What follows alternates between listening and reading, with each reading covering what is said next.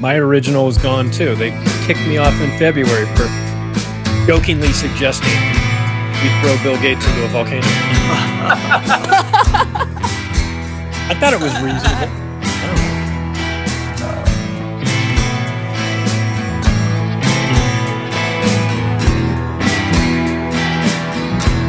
Piece of fucking shit. Oops, sorry. Hey, on the show. Hey, we are live. Union of the Unwanted. Ricky, I guess you have technical problems, but take it away. Oh, Ricky's mute. You're muted. You're muted. There you are. Now you're muted again. Yeah, you're muted again. This is great. There you go. Maybe he's bleeping himself. I can't. Now it's not his mic. He's not muted, but his mic's not working. Okay. That's all You real. got too close to the truth, bro. Wow. Guys, welcome to the Union of the Unwanted. Ricky, are you back with us? Not yet. Yeah, you are. There you are. There you are. You can hear me? Yeah. Yeah. What? Okay, that's great. Can you still hear me? Yeah, we can. Yeah. Okay, we don't know what happened, but this is going to be The Barry White of conspiracies. We can hear you. Yeah. Well, everybody, another Union of the Unwanted. This is one of those very popular. It seems to be getting a lot of attention. Swapcast with researchers, people in the alternative media world, people, just different people with different perspectives, bring them together, hoping to provoke interesting conversations. So I think people have found these shows very refreshing, because one thing that has been awesome is that many of us have slightly different opinions, but we're all open to talking about them and just also sharing what's going on in our neck of the woods. And we've been able to connect with people from all over the world. One of our special guests today, which I'm very excited to have on with us today, is Pete Evans, somebody I just had an awesome 2-hour discussion with some weeks ago. And he's in Australia, which is a very hot spot at the moment. A lot of people are talking about Australia and New Zealand, and he brought up a lot of the stuff that's going on now on my show before it started happening, and he was saying it was going to get worse. So let's get Pete in this conversation early, also to give me some time to stop sounding so flustered. G'day everyone, thanks for having me. Can you hear me okay? Yeah. Hi. Perfect. Just even today, this morning, what's happened in Victoria, I just shared it on my social media pages, and basically what they've stipulated is that they've done lockdown or implemented lockdown for another month as of last night. And this is going to go on for 6 months minimum, I believe. Every month they can extend it. So they've got a state of emergency or state of disaster. I mean, the definition of what those terms are keeps changing. And I'll just read you exactly what they wrote into the article today, because it's pretty telling. So they said, people suspected by health authorities of being likely to spread the virus, if they are COVID positive or a close contact of an infected person, could be forcibly detained if the bill is passed. The rules confirmed by this newspaper could be applied to conspiracy theorists who refuse to self-isolate, or severely drug-affected or mentally impaired people who do not have the capacity to quarantine. Those caught under the new rules could be detained in places where they could be monitored, such as hotels. The bill proposes the new powers the government says will strengthen the state's pandemic response, including broadening the types of government employees who can act as authorised officers. The state of emergency and state of disaster, which were extended last night for another 4 weeks, enables the officers to be able to restrict movement, search premises without a warrant, and give other directions that are deemed necessary to protect public health. So, yeah, I mean, you can read into that whatever you like. I mean, but basically, they're going to be hiring new people to be able to be these officers that can come into your home without a warrant, can detain you in a location not specified, and indefinitely. Even if you do not have the virus, but somebody you know may have it. Like, I've been saying this for the last 3 or 4 months, that Victoria will be the first to fall, and then New Zealand, for, I believe, what they've sold off on the Belt Road project. So it's pretty frightening. But then I'm in New South Wales, which is, you know, over an imaginary border, you know, with my family, and it's like COVID doesn't really exist here. It's bizarre. Who's running where you are? Who's in charge over there? Is it the UN? China is involved in Israel. Yeah, Max Egan was on my show, and he was talking about how there was this slow kind of Chinese purge going over there. Not purge, but this kind of reach for a very long time, and that the fires had a lot to do with the fact that the Chinese were taking a lot of the water over there. Yeah. And it's just kind of super sad because, you know, I've been to Australia doing comedy. It's wonderful, wonderful country. And it's just so sad to see people just, and I just like I'll end here, but the cop, like, what are the cops thinking? Like, what are these cops? We're in this kind of conflict in the United States where it's like Blue Lives Matter and we're very supportive of Blue Lives. But then we see like the history of law enforcement. And it's very much when the government wants to come and crack skulls, they send it in the form of riot police. So, you know, these cops that are in Australia, like, what do they think's going to happen? Like, they're going to lock this down and then they're going to be treated different than their fellow citizens. Their children aren't going to be treated under this incredible 1984 draconian fucking censorship and anti-privacy laws. I mean, that's the same thing that happened with the Jews in Germany. There were Jews, there were rabbis that gave out their lists of their congregants and thinking that they would, I mean, people can, I don't care what people think, it's true, and thinking that they would be saved. No, they were just the last to go. How I feel about what's going on with Antifa and Black Lives Matter. Who do they think that they matter? They're throwaways. The real people running this. That's why I asked who's running where you are. Is it the UN? Because that's what scares me. There's a really interesting thing that's just surfaced over the last week. It's called the Smart Cities, and Victoria has signed on to the Smart Cities. There you go. Group. And then once you dig into that, you'll sort of start to see it. But the interesting thing is, I mean, they've had protests in Sydney and they've asked me, I mean, Melbourne and Sydney and different states. Not many people are turning up because in Victoria, for instance, they're getting what's called JobKeeper. So the government is giving the employees that can't go to work basically a paid holiday. And I don't want to generalize it like that, but they're getting paid to not go to work.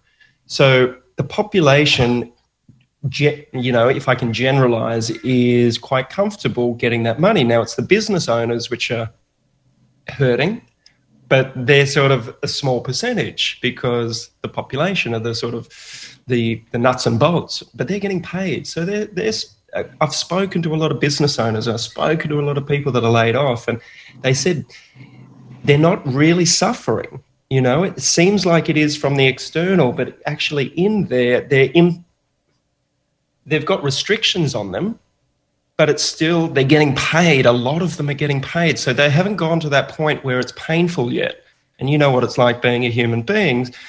When we suffer enough pain, that's usually when we make a change or we make a stand, whether it be for our health or for the environment or whatever it may be. And I think the government is playing it very smart by giving them enough money without having to work so that they're subdued. And all of these laws are starting to come into place. So it's when you can see what's happening, it's frightening. But when I share, I mean, we've got nearly 2 million people on social media. And for anybody that isn't aware, I used to host Australia's #1 TV show for 11 years. A version of MasterChef, let's put it that way, a reality cooking show which was on commercial television. And I've been talking about diet and lifestyle for the last 10 years and being slammed by the media. And so we've got a big platform, but it's interesting because so many people still believe this virus is real. A pandemic. It's like, wake up. You're slowly boiling frogs, and you're normalizing pathology, and you're evoking a snitch nation. I mean, we're paying people now. Facebook is paying people to stay off of Facebook conveniently till after the elections.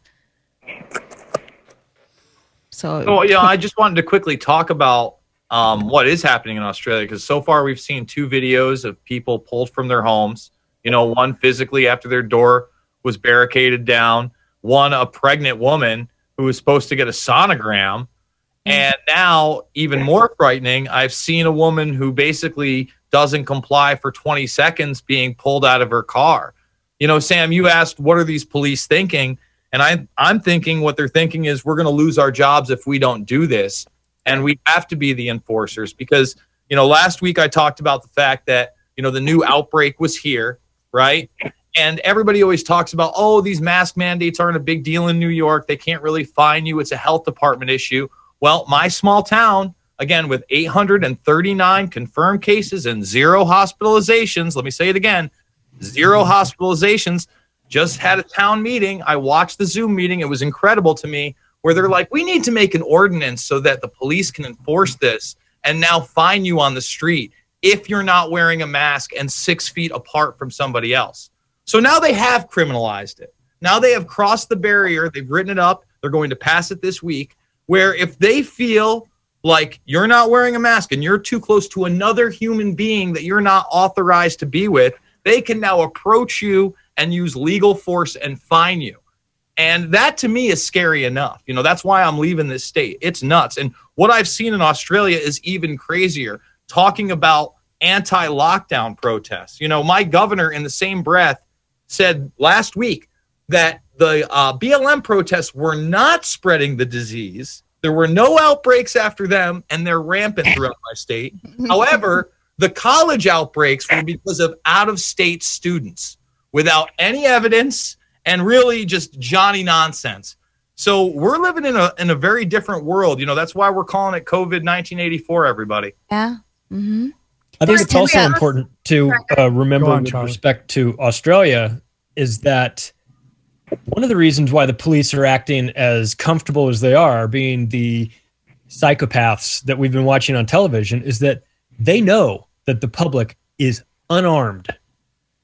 They took care of that a long time ago through the Port Arthur situation. So now we've got Australians that have no way to fight back against this. I'm not a big gun fan. I'm not like a Second Amendment rah, like, you know, enthusiast or anything like that. But I like the fact that I've come over the last 10 years to appreciate the fact that thank God we are armed, because there's got to be at least some barrier to keep. There's got to be something in the back of the cops' heads to prevent them from just opening, you know, coming into people's houses and pulling pregnant women out in front of their husbands and handcuffing them, taking them. I mean, that stuff is bad. And I'm not saying that you need to, you know, start a shootout or anything, but in the United States, the cops are very much aware that when they do stuff like that, there is at least the possibility that they could get shot when they go into somebody's house doing that. So we've watched it with Australia, and Pete correctly, I think, assesses New Zealand next. And what did we see after the shooting there? Guns being removed. We can get into, I mean, it's a topic for another time, the ins and outs of that shooting. But whatever. We see it in the United States as well. Every time there's a mass shooting, here comes instantaneously the push for gun control and gun confiscation. I would suggest that none of this is accidental, that this is what you do far in advance before you roll out an authoritarian lockstep program like they're rolling out in Australia. And Australia is ahead of the curve in the sense that they're disarmed for the most part, you know, and that creates, you know, this is something we need to keep an eye on because this is not stopping. I don't think any of us are naive to think that this is stopping with Australia or Victoria, you know. Yeah, it's a test run. It's a test run. It's a test run. In Manhattan, we don't have guns. And exactly, I was going to say that. We're terrified. We are being hunted in Manhattan. People don't seem to understand. The people that he let out, the people on the streets are emboldened. These are career criminals that keep going through the door. They're trying to get everyone that they can out of Manhattan. There are no cops. We are walking home in a nice neighborhood, so-called, on the Upper East Side, and 3 of our friends have gotten beat up walking home. 2, they got their shit stolen. 1, they just punched them in the face and kept running. I'm talking about Midtown East in Manhattan. it took me 20 years to live in a safe neighborhood here, and now it's hell on earth. There are no cops. Let me speak to that really quick. Saying, I want a gun. Yeah, absolutely. Because they took away the guns in here. Basically, you could not get a handgun permit in the beginning of March. As soon as this popped off, I think it was mid-March, they took that away. They're now trying to dissolve the NRA through lawsuits. And what she's talking about is a very stark reality in the fact that on Labor Day alone, New York City had 37 shootings. So to bring that also to, Peter Evans talking about smart cities, New York is the test run here, man. They gave the contact tracing to Bloomberg billionaires. They gave the education to Bill and Melinda Gates. They gave the smart cities and the rest to Eric Schmidt. Exactly. Right. And just 2 weeks ago, Bezos announced, you have open properties? We're going to open up 3,500 offices here. So now Bezos and his Amazon billionaires are coming in. So I see so many parallels on what is going on in Australia, going on in my home state now. New York City, they're putting up, I saw them the last 2 nights in the middle of the night around, I tend to stay up late. I saw around 2 a.m. They were putting up, Con Edison was in the middle of the street, down the street, in the middle of the night with all the lights on, putting up things that are now above the stoplights. This is not a joke. They are 5G. watching us. What is it, surveillance or 5G? Yes, I think it's both. That's where 5G goes. I think that's where 5G goes. It has to be just a little bit above your head. Yeah. Yeah. And that's what happened in Wuhan. It was the first smart city. It's terrifying. And we don't have guns. My friends that have restaurants, do you know that people walk right in there and ask for their money? Yeah. And I keep saying to my friend, first of all, 3 of my friends had to close their restaurants.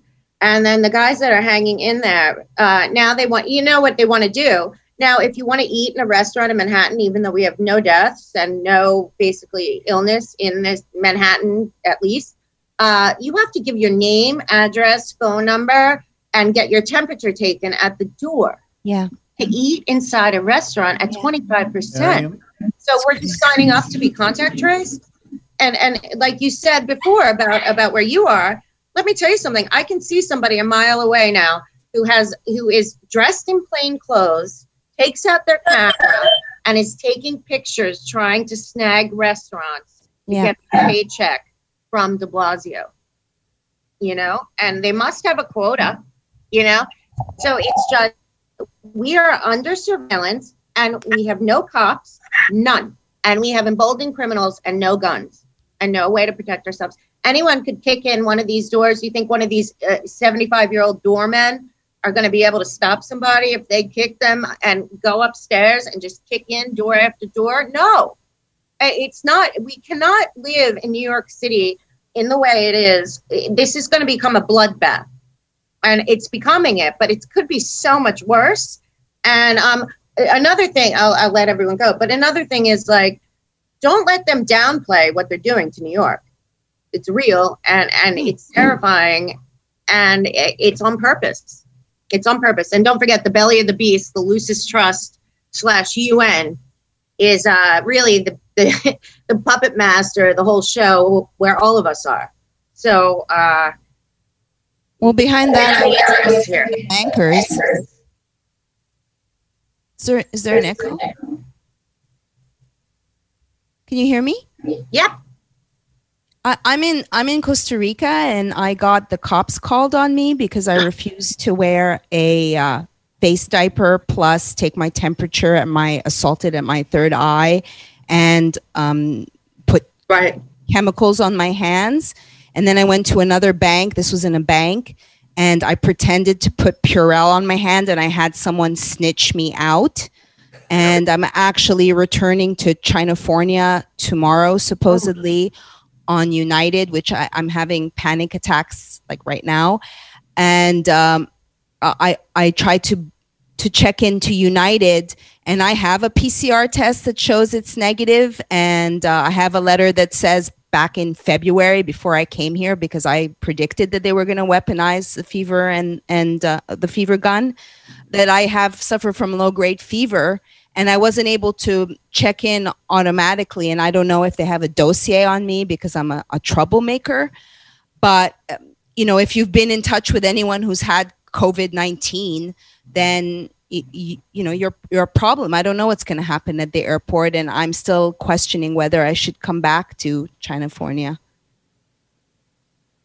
Well, it's nice and hot for you with all the fires and everything. So yeah, it'll be good when you're wearing your face diaper. Like, I can't breathe. I can't breathe. It's not a joke, folks. George Floyd said, I can't breathe 11 times before he ever got put on the ground. It's a joke. They're laughing at us. They're laughing at us. That's what I say about Netflix putting this show on. They're laughing at us. They don't hide it. This was on purpose.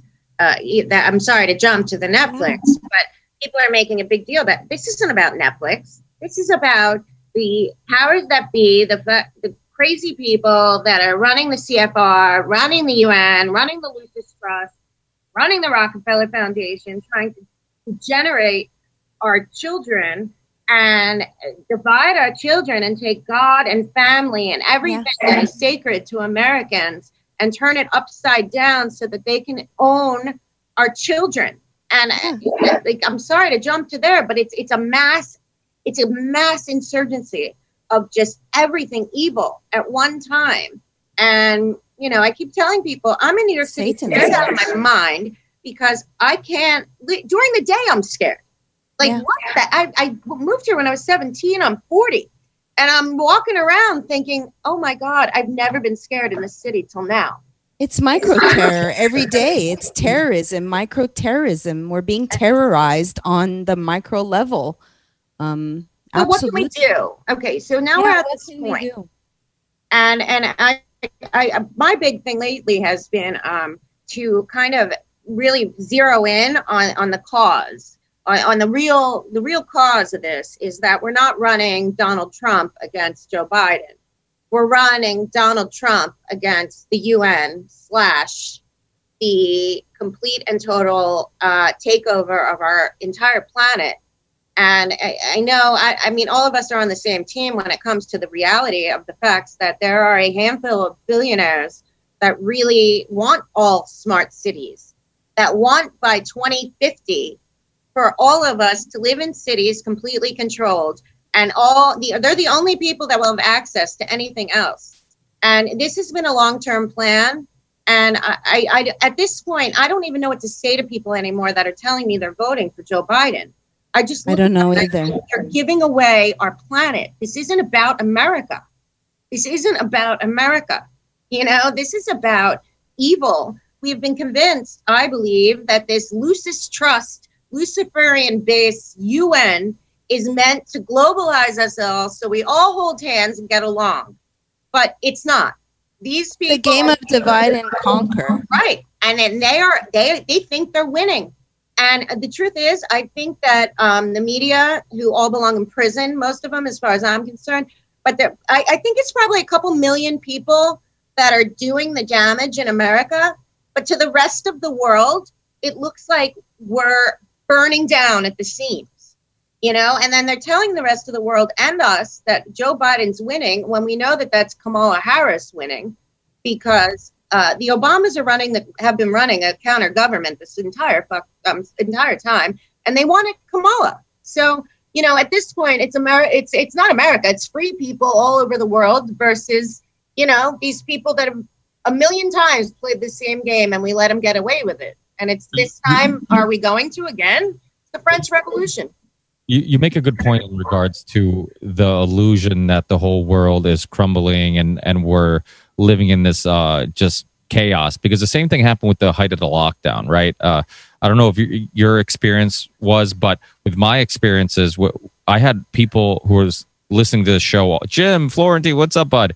And who were listening to the show, they were all over the world, and they were contacting me, and they're like, "Oh my God, you're in Massachusetts, you're in the East Coast, you must be in the hot spot. It must be crazy living over there." And everybody I was talking to, basically, it doesn't matter what part of the world you're from, they were all saying that the news was telling them that the world was ending and that all these people were dying and hospitals were full to the max and all this stuff. But everybody that I knew was like, well, it must be somebody else experiencing this because I'm not experiencing it. So it was like they created this illusion on the news that like everybody is dying and the world is falling and all this stuff. But I know people who were working at hospitals. I know people who were nurses, people who worked at, for ambulance services, firemen, police officers who were going to calls. They were all saying the same thing. If you really talk to the people who were there, a few of them were panicked prior to all this really going down because the news kept saying there's a wave of that's going to come and it's going to overwhelm the hospitals and all that stuff. And then after a while, they realized like, oh shit, what I'm really scared of is just this wave, this hysteria that they're saying is going to happen that never came about. It never happened. So people were more afraid of just the speculation and all the things that were.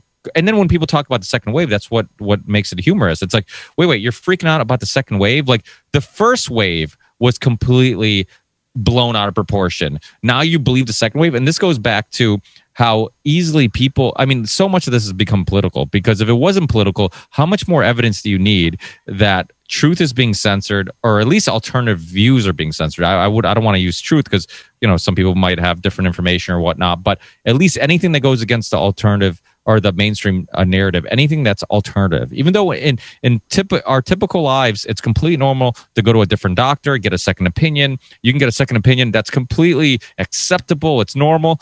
But in regards to this, no, whatever Dr. Fauci says goes. If somebody else with a PhD who's been studying medicine has a different perspective, like Dr. Jensen, who is 2016 physician of the year in Minnesota, like his opinion doesn't matter. He's pseudoscience. It's like, no, he studies medicine. He's looking at the same information, coming up with a different conclusion, just like a lot of these doctors are going against the grain. But they decided that no, in this case, and only in this case, because if you're an athlete, you can get a second opinion, completely acceptable for doctors to have different takes on the same scenario. But in this situation, only we're deciding what truth is, and only these doctors know what's really going on. Everybody else who has a different take based on the same information is slightly different. Just recently, Dr. Fauci was saying that vitamin C and vitamin D can help fighting the virus. It's in an article, but yet months ago, people were being taken down Facebook for this and taking not even months ago. He was talking to Matthew McConaughey, and he wouldn't even repeat the word zinc.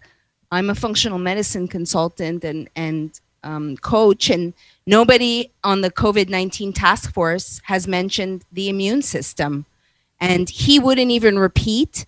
And he actually said he did this, and he said it's all in your head. Just you can take it, but it doesn't do anything. So has he said the word immune system? The only person who's mentioned a vitamin is actually President Trump, who's talked about zinc.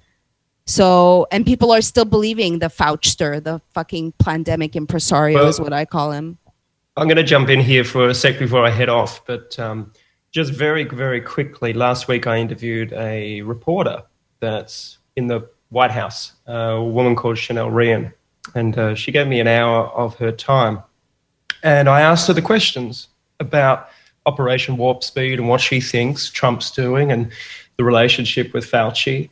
And she was saying, she goes, you can't quote me, even though she said it. She goes, it seems that he is going to be under investigation or is under investigation for conflict of interest at the moment. And what was telling about that interview, and I just launched it yesterday on my podcast if anyone wants to listen to it. Amazing woman. And she was saying, because I said, what's the deal with vaccines and Trump, right? This Operation Warp Speed, the military. She said Trump's not anti-vaccine, but he understands that they're not completely safe. And he is looking for, don't believe everything that he says in that context. And I'll let you have a listen to it. It's a brilliant hour-long interview.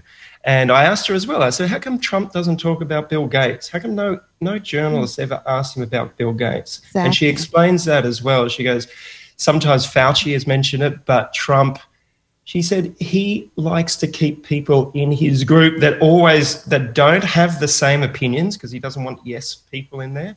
But he also, she goes, he also keeps people in there to let them basically hang themselves with enough rope for a period of time. And it's the game the Department of Justice plays as well, is don't stop it just yet, let it play out and see who is involved in this. And I thought it was a really telling interview. And whether you believe her or not, I mean, she's with OAN Network, which could be questionable as well. But I had it put a lot of things back into balance for me. So, I think there's exciting things coming. But then I listened to another podcast yesterday for 2 hours about that Trump's just a plant and this and this and this. I'm like, So, well, can I jump in there? Because, OAN is obviously pro-Trump. But if you just look at it, the guy got crucified for talking about what? Hydroxychloroquine, which was something that not only was talked about in the medical community and then censored, but Louis Gohmert, somebody who in Congress got this, used that, the zinc, the Zithromax, the vitamin C, D, the steroid treatments that now we can talk about as well. And all of that has been censored. So I think in a sense, he knew he had to play the game. That's what Operation Warp Speed is. Notice his vaccine gets questioned in the media. We had the Moderna tests. The media is almost silent about it. We have the AstraZeneca, one person with a spinal injury. Everybody reports on it. You see, Cuomo said he doesn't know if New York is going to recommend Trump's vaccine, even if the FDA passes it. But I guarantee once it's their vaccine and not the one Trump recommends, it will be not recommended, but mandated. So I think the guy's smart. He's playing angles. I don't think he wants to mandate it. Whether or not anyone's ever going to go to prison under Bill Barr and Durham, I'm still extremely skeptical. I've been waiting for years.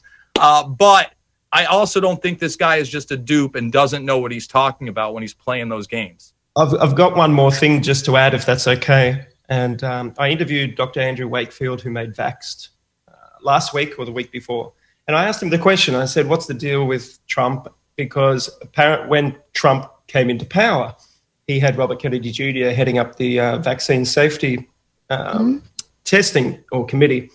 And then that got shelved.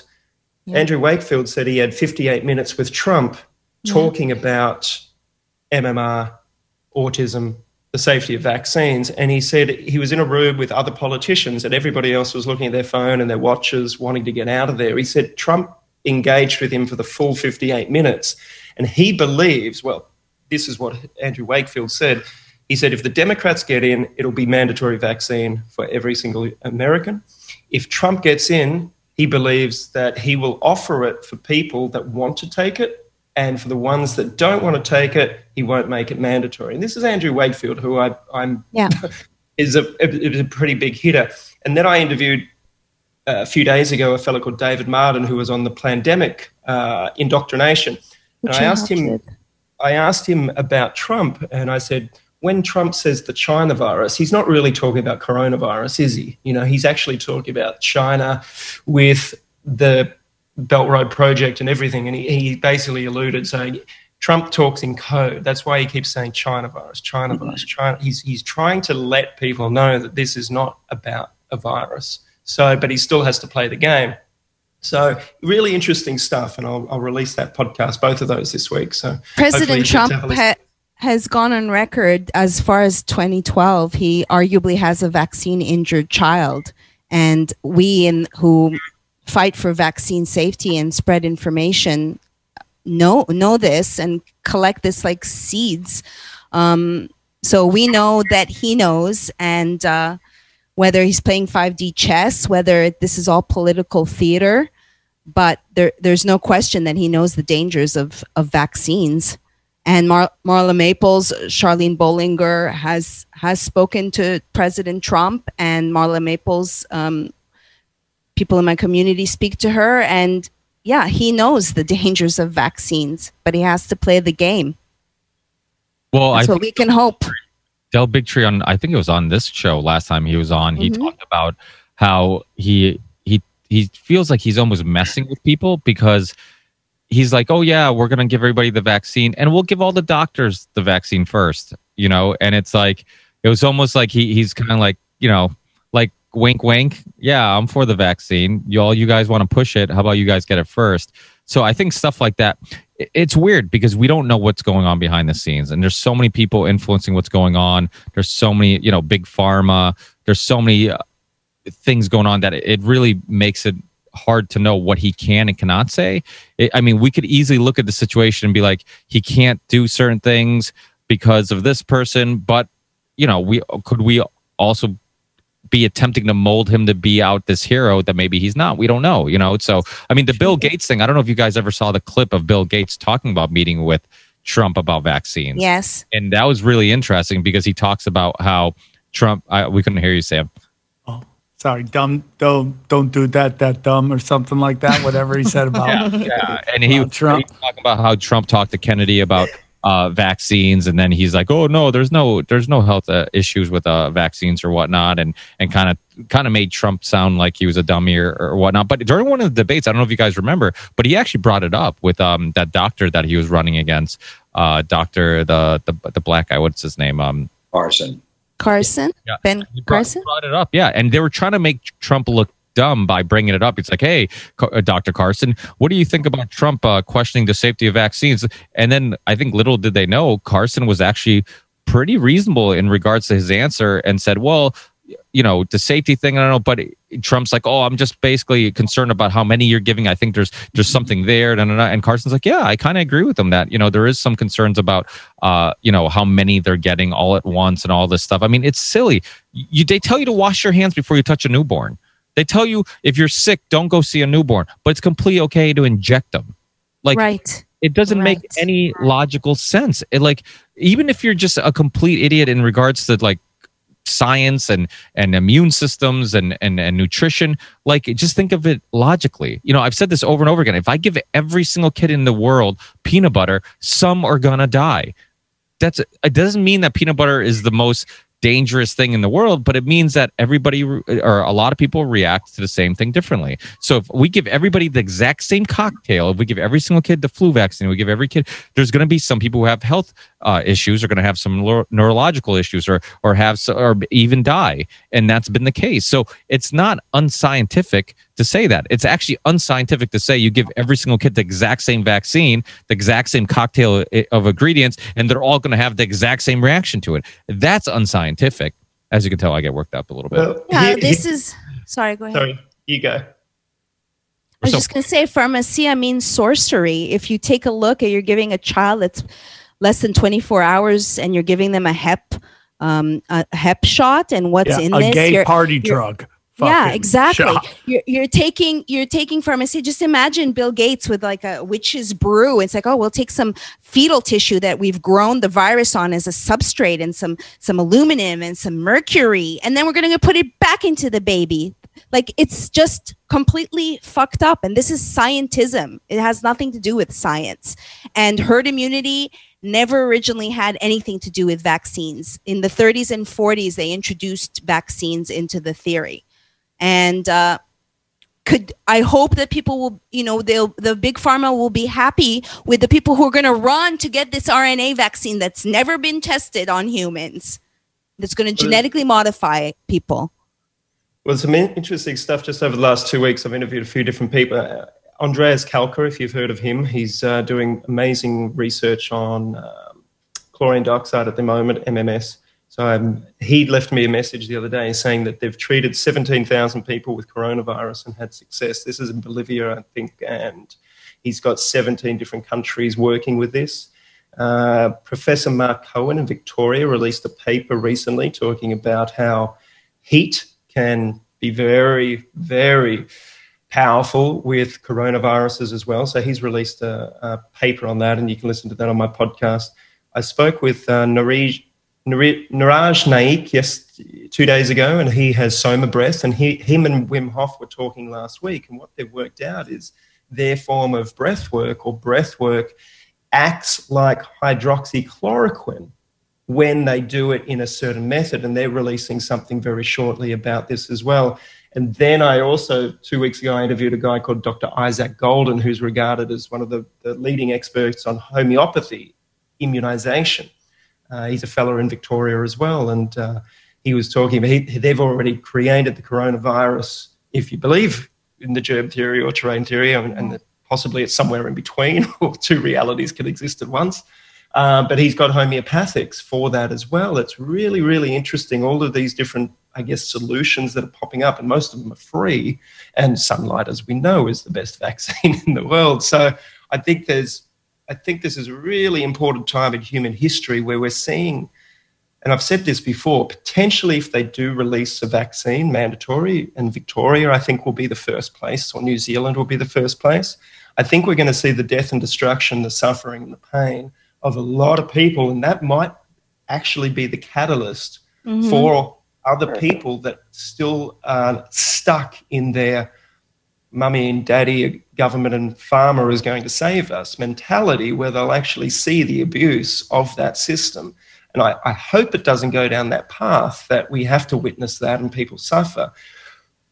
But understanding human beings and studying them, we realize, as I said earlier, perhaps we need to be in pain for us to change, because the preventative model is not, we haven't worked that out as a population just yet. So I don't mean to laugh about this, but I think everything is being exposed at the moment. Everything is coming to a point where I think we're going to tip over into a new way of thinking, and these old systems are going to crumble under their bullshit, so to speak. So I totally agree with that. Concerned, frightened, ecstatic, all of the emotions every single day. So, and I just want to thank everybody for having me on. I'm going to have to run, and it's been a pleasure, and sorry if I've spoken too much today. Peace and love, everyone. Thank you, Paul. Bye. Thank you.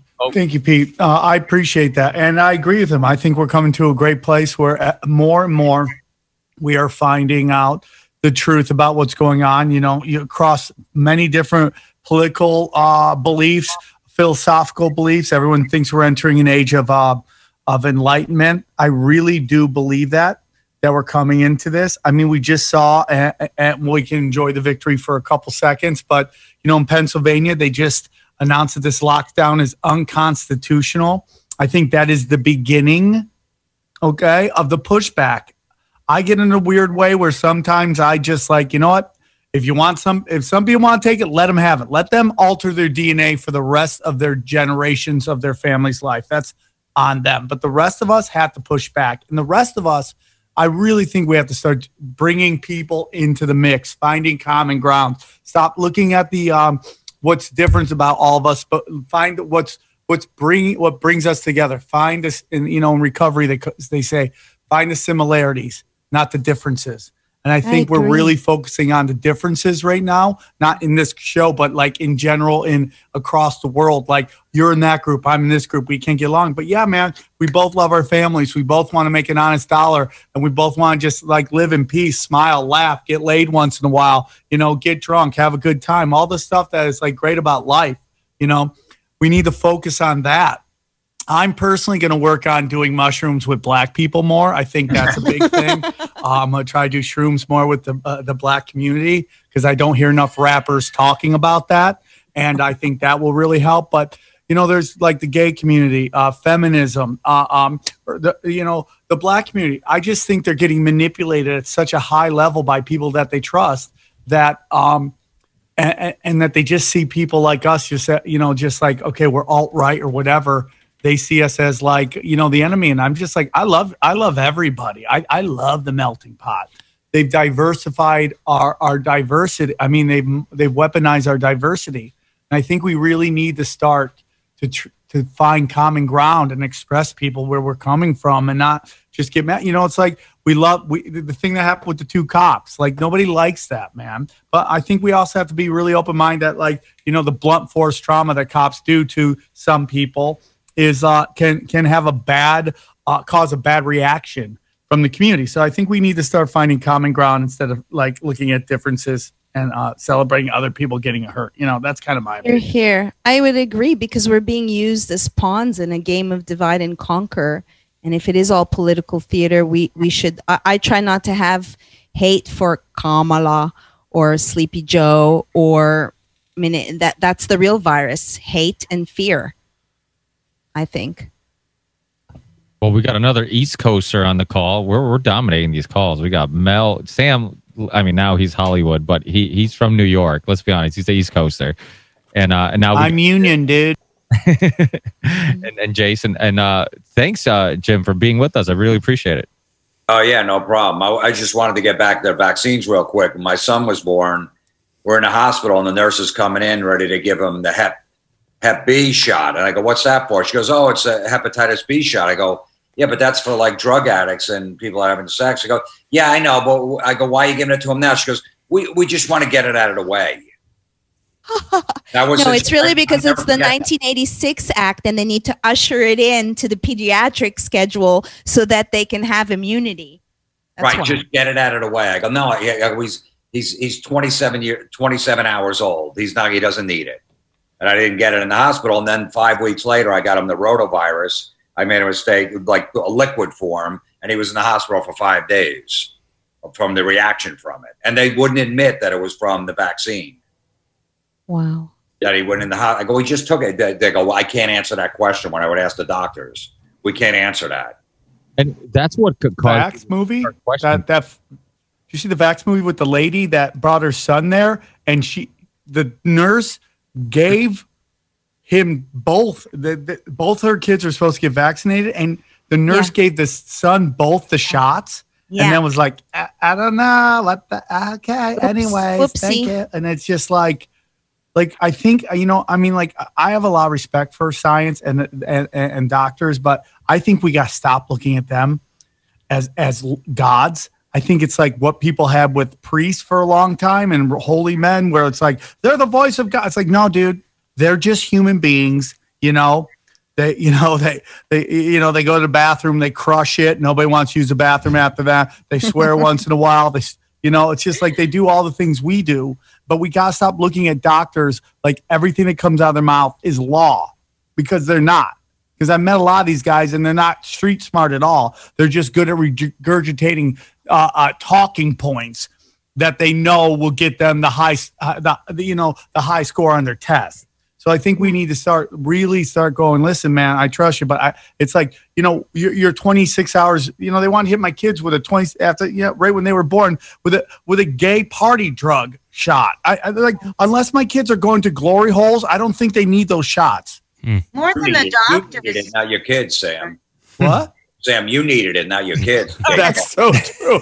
Also, more than the doctors, we are. There's a big thing about foundations and think tanks and science and studies. When they talk about these studies are well financed by the drug companies. Yep. And then you have people that are owned by big pharma and the drug companies, including Fauci and Birx, who are coming out and they are, they're singing the same tune. If they got a Gates Foundation grant to do a study, well, nobody else that got a Gates Foundation grant can say anything against that study. Exactly. Because they took the money. And that's with every pharmaceutical company study that is financed. My sister was a scientist doctor at UCLA. If she's doing a study for Eli Lilly, well, she's not going to contradict any studies that they're paying for because they're paying her for a study. It's really the medical, just like the military industrial complex. Medical mafia. Medical industrial complex. And it's all on the same so important level. because it is a real issue. It's a real issue with not just doctors, but police officers, lawyers, judges. Like, we put everybody on this pedestal where think about it, right? If you get a ticket, it's always like, oh, it's my word against the cop's word. Why does that matter? Because he picked a different career choice and that he has a better moral compass than you. Like he must be this hierarchy of person that is just doesn't lie, is more loyal, has a better moral compass. I mean, we do that with doctors. We do that with scientists. We feel like they don't have all the flaws that the typical human has, right? With dealing with corruption, desire, temptation, all these things. And it's silly. Like, that shouldn't be the case. There's that meme that's going around, like, how much does it take to pay or to buy a scientist or doctor? The same amount it takes to buy a politician. And it's true. Like, they're all just effing humans. Like, it's not like they make you go through some psychological evaluation on like, oh, are you a good moral person? Because if you're dealing with science and you're a doctor and you're writing meds, you have to be a good person and you can't harm anybody. It's like, no, that's silly. So I think there is this issue that if somebody with a white jacket says something, then all of a sudden their word is more important or more valid than the average person. A doctor gets less than 25 hours of nutritional education in their 4 year of training. They get no education in regards to vaccine administration. No, they just only learn how to administer a vaccine. They get no education on what's in them, the adjuvants, and just in regards to, was Mel was saying, that I'm there's an operation called Quack Hack, and it's part of the FDA is going after all natural remedies, just like the YouTube takes their directives from the World Hoax Organization from China, that this operation is going after vitamin C. Like Mark Grenon of Genesis Church is still in jail in Bogota. His sons are still in jail since July. So as a result, my site is being attacked because I'm peddling hacks like quack. I'm a quack because I sell vitamin C, I sell CBD, I sell silver. So the person who makes our silver is a chemical engineer with a PhD. He graduated from Duke University. He's not able to get any independent study for the silver, which is 4,000 ppm that we make, because Fauchster sits on the Doris Duke Foundation. And where do they get their money from? Kill Gates. So every study is kiboshed. Right. So and they are going after all the natural remedies. I mean, even in Costa Rica, there was a headline, "Don't drink bleach." And they crucified Trump because arguably he was talking about MMS, mineral salts. And with silver, they'll pretend that you're going to turn into a Smurf. You're not going to. Do I look like a Smurf? I've been taking it for almost 10 years. I have not taken antibiotic after taking it, gobbling it like candy, growing up in the 80s. So they are going after natural remedies, and they want people to forget that they have an immune system, and they only, just like they crucified HCQ. There's also an agenda to brand everybody that isn't on board with vaccines as being anti-science. And that is not the case. I mean, there might be a few that are like, let's put it in God's hands and just hope for the best, you know what I mean, with this baby. But there are a lot of people that are very much pro-science. And that's the reason why they're having questions about the vaccines. Not because they're ignorant morons that don't know any better, but because they figure, well, before I inject something into my kid, I'm going to do some research and just make sure that everything is fine. And what they're finding out is there are a lot of questions about it. There's $4.2 billion that has been paid out already by the VAERS court. More than half of that is from the flu shot alone. And by the way, that number should be 100 times higher than it is, because you have to jump through unbelievable hoops to even get in there. And most of the cases are dismissed. It's run by the Department of Homeland Security or Health and Human Services and the DOJ. It's a joke of a court. And they've still paid out more money than the Catholic Church has paid out for raping kids. And everybody knows that the Catholic Church has a problem with that. That's not some big mystery. But Big Pharma has paid out. Well, technically we've paid out, because the money for this $4.2 billion settlement fund comes from everybody that purchases a vaccine. 75 cents goes into this pot, and they pay it out. So I asked the question, why would you pay out $4.2 billion to settle product liability claims, even when you have a blanket immunity for product liability claims, unless there is a problem with your product? This is logic and reason. And if you inject this into somebody, their heads explode. They can't process logic and reason. And if you question the science, you question the vaccine schedule, you question the fact that there's immunity for them, you question why autism has exploded, you're the crazy person for bringing it up, for having the audacity to challenge a doctor because he wears a fucking white coat. And so you can't question anything that he's done. Well, I'm sorry. But they gaslight now. Doctors can't admit it. Because for them to admit, a guy, let's say you're a pediatrician 25 years in, comes to the realization that maybe these shots are hurting kids. Think about the cognitive dissonance there for this guy. He's invested his entire life to be a doctor. He's done a quarter of a century of harm that he didn't mean to do. He's got to process that. He's got to deal with his peers that will all know that none of them will support him if he decides to blow the whistle. They're in a really tough situation if they come to this realization. So the system is created in a way that it protects this. It perpetuates this silence in the doctors. It silences victims with threat of clawbacks at 10 times the amount of payback if you breach your gag order when you receive your settlement. So it's a dirty business. And we're not conspiracy theorist weirdos for asking the questions about this. We're just logical people taking a look and saying, there's a problem.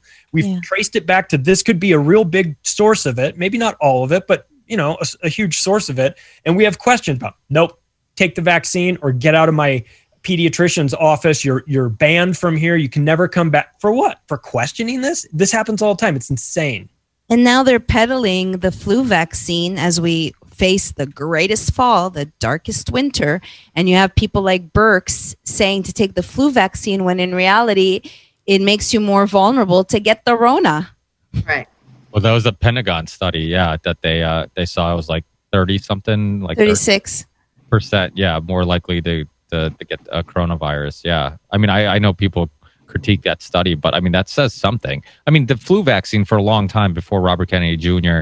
got the Marisol taken out was told for a long time, oh, there's nothing to worry about. There's nothing to worry about. And then finally, it's he proves that in court that it's harmful. It's more mercury than your body should be ingesting, and they remove it. But what about all those doctors and pediatricians that were giving out that vaccine prior to that and telling you there's nothing to worry about? They were getting kickbacks. Pharma is a big business. They are chemical companies. Don't forget, Bill Gates does invest in Monsanto, does invest in Moderna, does invest in all these companies. When he gives all this money away and people think he's being such a big philanthropist with his Gates Foundation, the money's going back into companies he has invested in. And at the end of the day, I still will always go back to it's more about depopulation than the opposite. Totally. If somebody thinks that there's too many people on this planet and their main goal is eugenics and depopulation, and then they tell us to take a vaccine, maybe that's the problem. Maybe not looking at weight, but that doesn't make sense. Like, why would somebody who's stated that there's 15% more people on the planet than there should be making a vaccine that everyone should take? I don't know what to do anymore, but then it comes out last week that Bill Gates paid over $400 million to different media outlets, including buying a big chunk of Comcast and buying a big chunk of Time Warner. So, we're not really told, and he's in cahoots with Soros. But at the end of the day, I don't know why, I don't know when or how these people that are controlling this whole vaccine movement got the right to decide. It seems like they stole it, because I don't know how Bill Gates earned it, because it seems like his vaccine and his AIDS projects have killed more people than they've helped. Don't forget that the MS in MSNBC stands for Microsoft. Right. So This was a guy that was probably like a nerd and has like a revenge fantasy, and he's succeeded. I mean, his family, they come from eugenicists. I mean, exactly. It's depopulation. I mean, those are terms that 10 years ago, even like 5 years ago, a lot of people kind of poo-pooed and laughed at if you bring them up. But now it's like, it's quite obvious. I mean, Margaret Sanger, who people would talk over and over again about, a racist who really, her motivation wasn't to try to get poor African Americans birth control, but what she was trying to do was depopulate them by getting them birth control. And Black Lives Matter. And Bill Gates' father funded Planned Parenthood. So. And her name is finally being taken off a lot of buildings and streets and a bunch of stuff, because they're finally admitting that, this person that they idolize was actually motivated by her racist views and her, wanting to depopulate the minorities. And that's why the first, whatever it was called, like the birth control clinic of America, whatever the hell it was called, the birth control place that was open in like a poor part of New York, because they were trying to get and they only had minorities working there because they're trying to attract minorities. And so it's quite obvious. These things, this is where there's a little bit of sign of hope, because all these things that were fringe not too long ago are now things that people are looking at from a completely different perspective, and people are much more open-minded to a lot of these things, I think. I got a question for Jim Florentine, if you guys don't mind. Maybe along the same subject matter, I don't know. Vince Neil, too many vaccines. What's going on with him lately? Vince Neil what? Vince Neil. Have you seen him sing lately? Yeah. He cannot, I don't know if you've seen like the most recent Motley Crue concert, but he cannot form words and sing at all. look, he's almost 60 years old. Oh. The guy's just, he's an old school rocker who still drinks and smokes and gets high and lives like he's 25 years old. So that's obviously going to affect his voice. He doesn't care. He's got a huge belly. I almost respect him in that sense. He's like, look, I'm worth $25 million. I give up. I'm good. I just want to enjoy my life. I don't want to be working out 6 days a week anymore. I just want to have fun. But no, he's always had voice problems, especially live. But now it's out of control. They should do what Ozzy does, right? Doesn't Ozzy go on tour with someone backstage and like who actually sings the words? Because I saw Ozzy in '92 and he couldn't sing, and he literally run around like an infant baby in diapers. They just going off the rails, and he didn't care because it was Ozzy. Can't imagine what it is. So the rumor is that there's someone backstage that actually does the singing, and he just sits in front of the mic, and everyone's like, yeah. But that's no different than a lot of these rock stars and like these pop divas who have to dance and sing. I mean, like I had one bit where I was running from a zombie, and I would run and I would talk and I would just be almost dead. And that was just one little bit. So I couldn't imagine, doing an entire like hour and a half of choreography. Yeah, well, now they got a lot of backing tracks, so a lot of the bands use them, the older bands. I don't know if Ozzy ever had someone singing. Like he was singing because he would, a lot of times he couldn't hit the notes, but just because he was Ozzy, you forgave him. Yeah. Because he was so silly up there. So, I mean, if they were going to make it perfect, he would have hit the notes. So, but now they got all those computers and all that stuff, and everyone sounds amazing at concerts. So I'm on the fence about that. But, you do want to hear this kind of, you don't want to hear a guy croaking up there like Vince sometimes when you go to a Motley Crue show. You're like, this is terrible.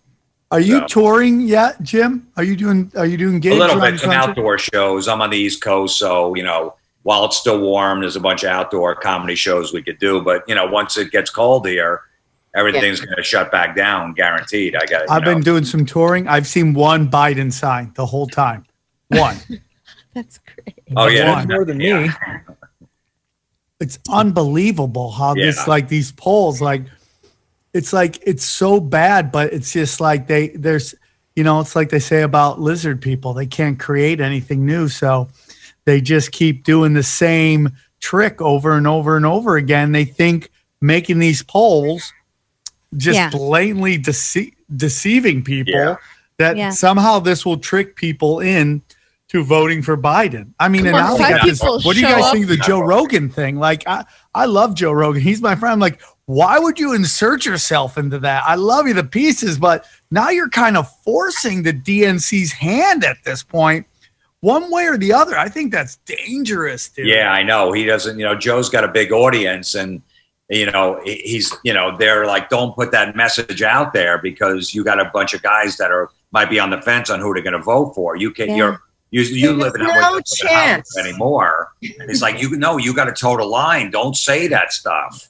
And they're freaking out that he's saying that. It was almost like Howard Stern back in the day. He had that. No, but the new thing, dude, he wants to moderate a debate between. I know. I saw that. I'm like, yeah, I know. I'm saying it is dangerous now because, and he's in Austin. He's like, I don't give a shit. I'm not going for Hollywood roles. So you can't. But who knows what they're going to do to him? He don't. Just he's putting that out there.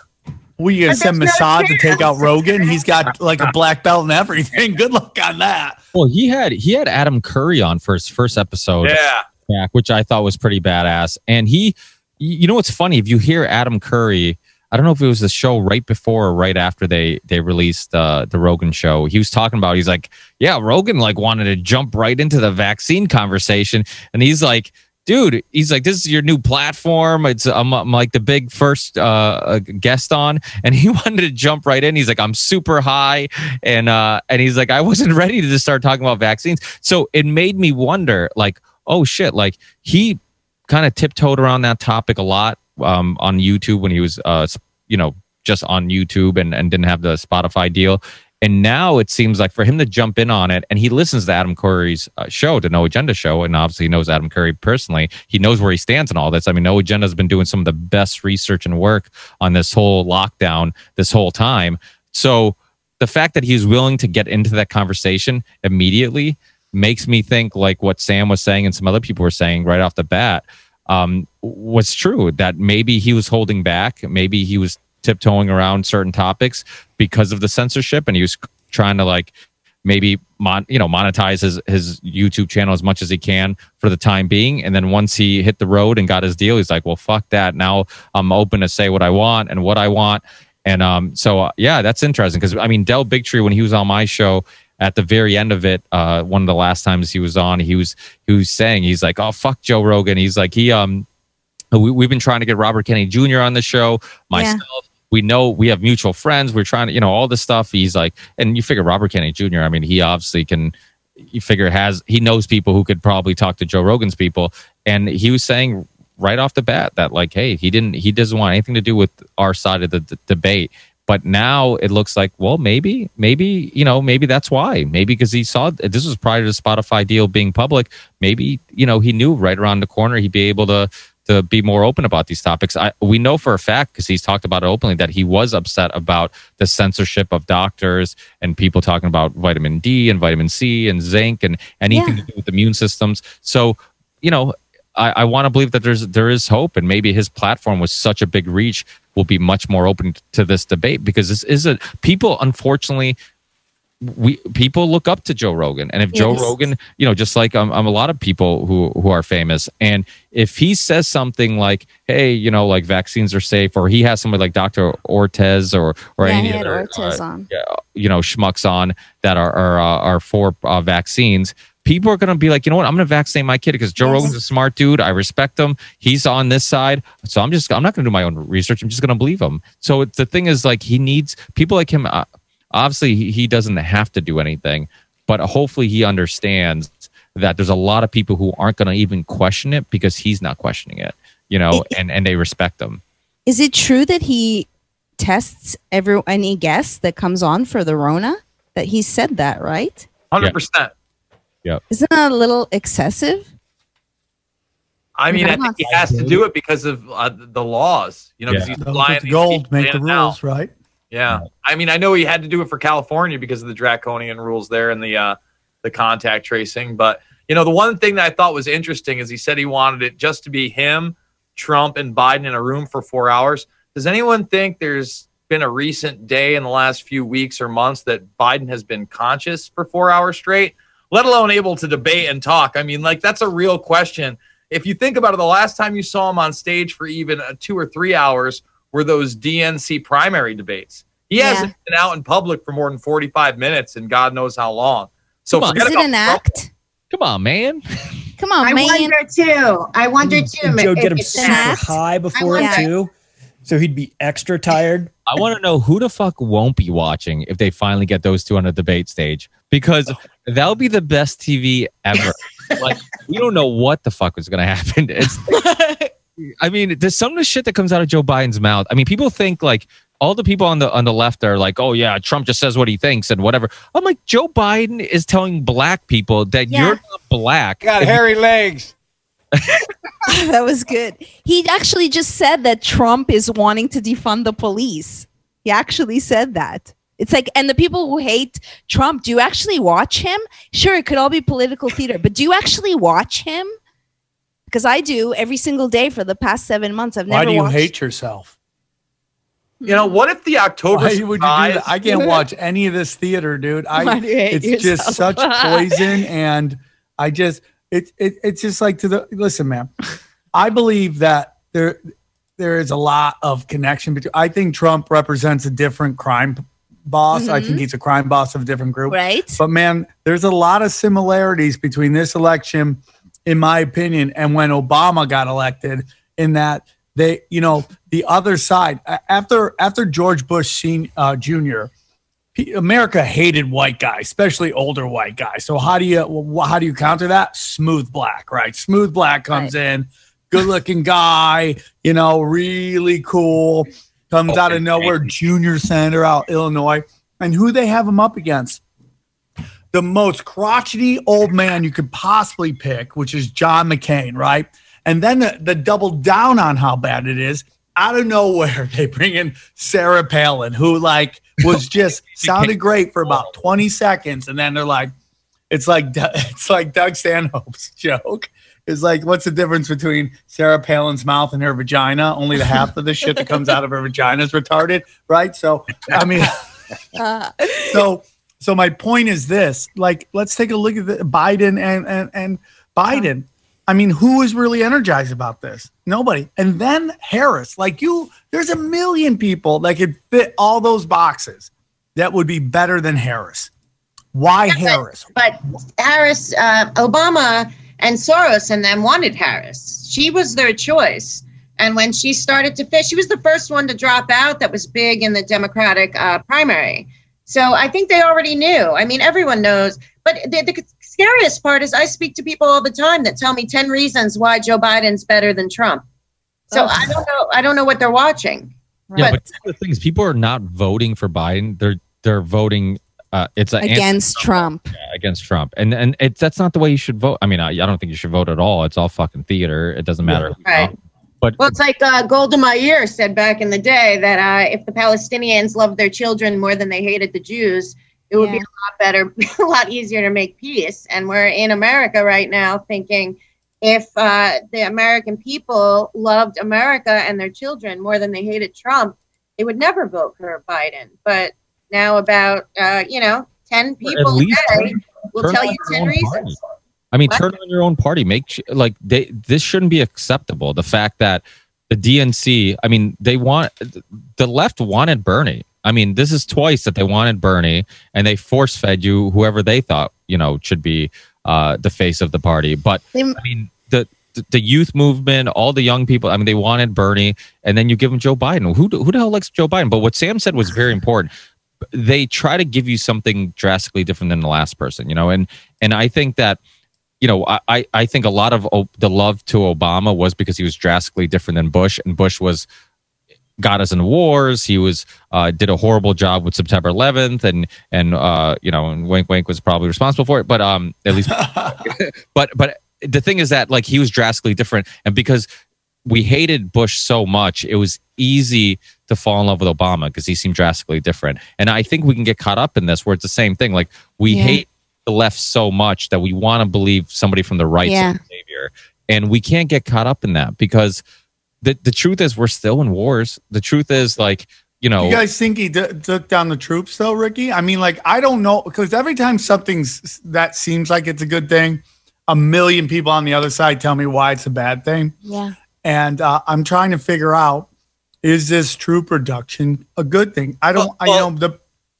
Sam, I just want to say Tim Kennedy actually talked about it on Rogan's program. So he actually admitted that the troop reduction in Iraq would then deploy these people to other units around the world. So it's not like they're necessarily coming back to the United States. To Trump's point, at least he talks about the military-industrial complex. We have not had a modern-day president do so in a negative just manner. like he talks about Big Pharma. Right. Well, exactly. And again, passing something with an executive order that, whether you like it or not, is a platform that somebody like Bernie Sanders and the left has ran on forever to try to take out their steam. And I think it was Chuck Grassley was the only one that gave him credit for cutting that and letting you get generic drugs. I'm no Trump cheerleader by any means. I think we all know this, but 2020 has been wild. And I want to propose something to everybody. What if the October surprise, I mean, this is a serious question, is Biden stroking out on Halloween? He's going to, there's a very good possibility. I was going to ask you guys, is he going to swap out? Do any of you think they're going to swap him out? The only way that could be a lot of different things, especially in this Me Too movement. Come on, man. It could be a whole bunch of different stuff. Hey, Sam, let me ask you something. Sam, you think that Biden and Trump, are they going to have a debate, or is Biden going to back out, or something's going to happen? I mean, have we ever gone this long without a debate? I mean, and the whole thing is if I was on the left, which I used to be, I'd be like, I want my guy out there. Right. But I mean, it's I can't believe nobody. And I think a lot of this stuff with the Antifa and all that stuff and these arsons, dude, it's unbelievable that Gavin Newsom had the balls to go and be like, look at this. This is climate change. And you're like, you spelled direct energy weapons wrong, you fucking piece of shit. And Antifa sentence. It's just unbelievable to me. But back to Jimmy, the point is they're going to hold it to as long as they can until the last second, because I actually think Trump will take it easy on him because Trump seems to be able to. When they brought up Trump, he showed a lot of kindness to him when discussing his mental abilities to be president. I mean, they scheduled it. They scheduled it for the 29th. I'm not sure if it's in person or it's online, but they've now set an actual date. It's supposed to happen the 29th, like 2 weeks. September. Yeah. We'll see, dude. I mean, you should do a live stream. Watch it live. Get your popcorn. They should do pay-per-view. Well, it's going to be like, dude, Jimmy, cancel any comedy shows you have that night because no one's going to be going to a comedy show that night. They're going to be watching that. I mean, nothing. I will turn that on just to see if the dude can make it to the end of it. This is like a old Mike Tyson fight. You're like, who's he fighting? And like, it's going to be quick. Make it to the second round. Yeah. Yeah. Well, what's it? Oh, go ahead. So to answer your question, why I hate myself, why I watch him, is because I used to be on the left, and the hatred for Orange Man, it's the hatred that made me like, I'm going to watch this guy. At least he's fucking funny. He makes me laugh, and I'm trying to decode, and I'm trying to figure out. And I do think on most days that it's all political theater, and we can blame us for wanting to have some hopium and to be like, is anyone in politics good? Does anyone have integrity? So that's the reason I watch. Trump is different because you look at the vaccine thing. He's the only president that I know that has ever publicly questioned it. Okay. You look at 9/11, right? There's video of him being interviewed after September 11th, talking about how he's like, I've been in many construction meetings. I've been a part of infrastructure, for a long time. He's like, I understand construction. I've talked to engineers. He's like, that's not normal. He's like, something. But Ricky, let me say this, man. Like Trump knows how to lean into things, right? So, for instance, he finally gets asked about QAnon, right? And he's known about QAnon. He's known about the fact that people are showing up to rallies in this. Obviously, he has briefings on it. So when the interviewer gets specific and says, well, what about the claims that you're saving the world from a group of satanic pedophile cannibals? What does he say? He goes, well, we have this radical left philosophy that we are fighting. And first he goes, wait, is that a good thing or a bad thing? So right out of the gates, he turns it on the reporter. Very smart. Would that be a good thing or a bad thing? Then he talks about the radical left. And he goes, you know what? We are actually. Fuck it. We're going full forward. He knows how to lean into it without saying, yeah, my group of people were in there for the deep state. And basically he's just saying he's going after those that are going after him. Let's be honest about it. I don't think that QAnon is some huge operation one way or the other. I think it started as a LARP. God knows where it is right now. But we all know it's basically juju and astrology for people that want to believe in hopium, right?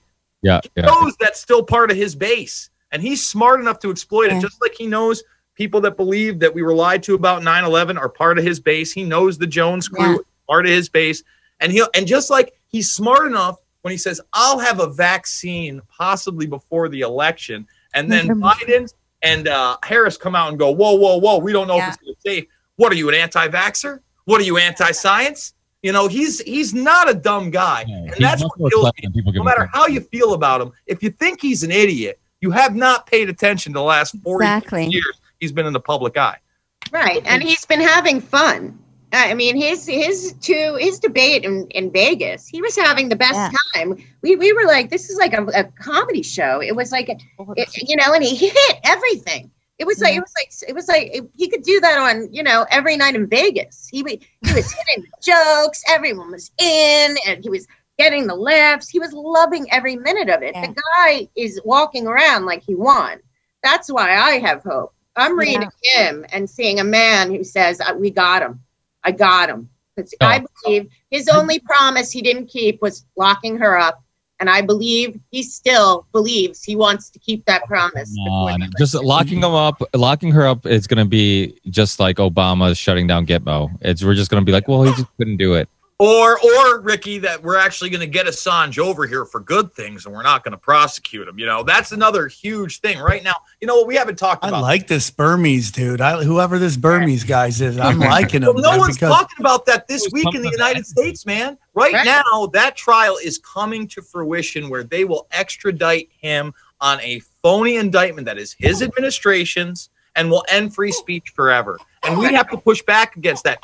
Again, he's not an idiot. You think it was a coincidence right before the Supreme Court says that Edward Snowden did the right thing, that he was saying, we're going to look at this Snowden thing. Totally obfuscating the fact the man ran on. Love the WikiLeaks. Can't get enough of the WikiLeaks. How about those WikiLeaks? By the way, what do you think about that Julian Assange being torn out of the Ecuadorian embassy? I don't know much about that. Right? I don't know much about that. Exactly. Why was that his reaction? Well, because he knew the press would never call him on it, because they want Julian's head too, because they work for the same billionaire puppeteers that are suppressing information. This is nuts. We are going to make it illegal to literally put out like there that Jack Nicholson war criminals. What the fuck? No one. We got tens of thousands of people in the streets across the world for George fucking Floyd, and this guy has literally been tortured the last couple years in Belmarsh for literally exposing people fucking rape. You want to talk about kid rape? How about the kids that got raped in Abu Ghraib prison in front of their fucking parents that we know about? Those people didn't get in trouble. Abu Ghraib still exists. All these fucking puppets on the left that ran in 2008 with Obama, whether it was Edwards, Hillary, and yes, Biden, they all ran on we're getting out of Iraq and we're closing down Gitmo. No one even talks about that shit anymore. No one even talks. Right. Right. Just this is like Jason recruiting is like, people for Gitmo. Jason's one of those those great researchers, and what I really have a problem with a lot of those guys that are always like going deep into research is like they can't sit there and go, yeah, I like this though. Everything is doom and gloom because like I've said, we lived in this time from like Reagan, probably even Tricky Dick, that we've had just horrible people in there. And I'm not saying Trump is going to walk on water or anything like that, man. But it's like, if you can't sit there and go, these things are actually pretty good that he did, I can't have a conversation with you because you're so blind or deaf, man. Yeah. And there are things that Trump did. So you could do what Jason does, and I see him do all the time, which is call Trump out on his BS. But you just hearing him right now, it's like, that's been my opinion for the last 3 years. It's like, okay, I like this. I like the stuff that he does. I like the shit talking he does. I like that he doesn't just kowtow and play the game. It's like he seems to be on the up and up. So when he does something, he does it. Now there are things that we don't like his thumb on the Israeli-Palestine thing. I want peace in the Middle East. The stuff that he's doing with his Jared Kushner. It's like nobody really talks about what General Flynn was really doing when he met with Russia. Nobody ever talks about that at all. Okay.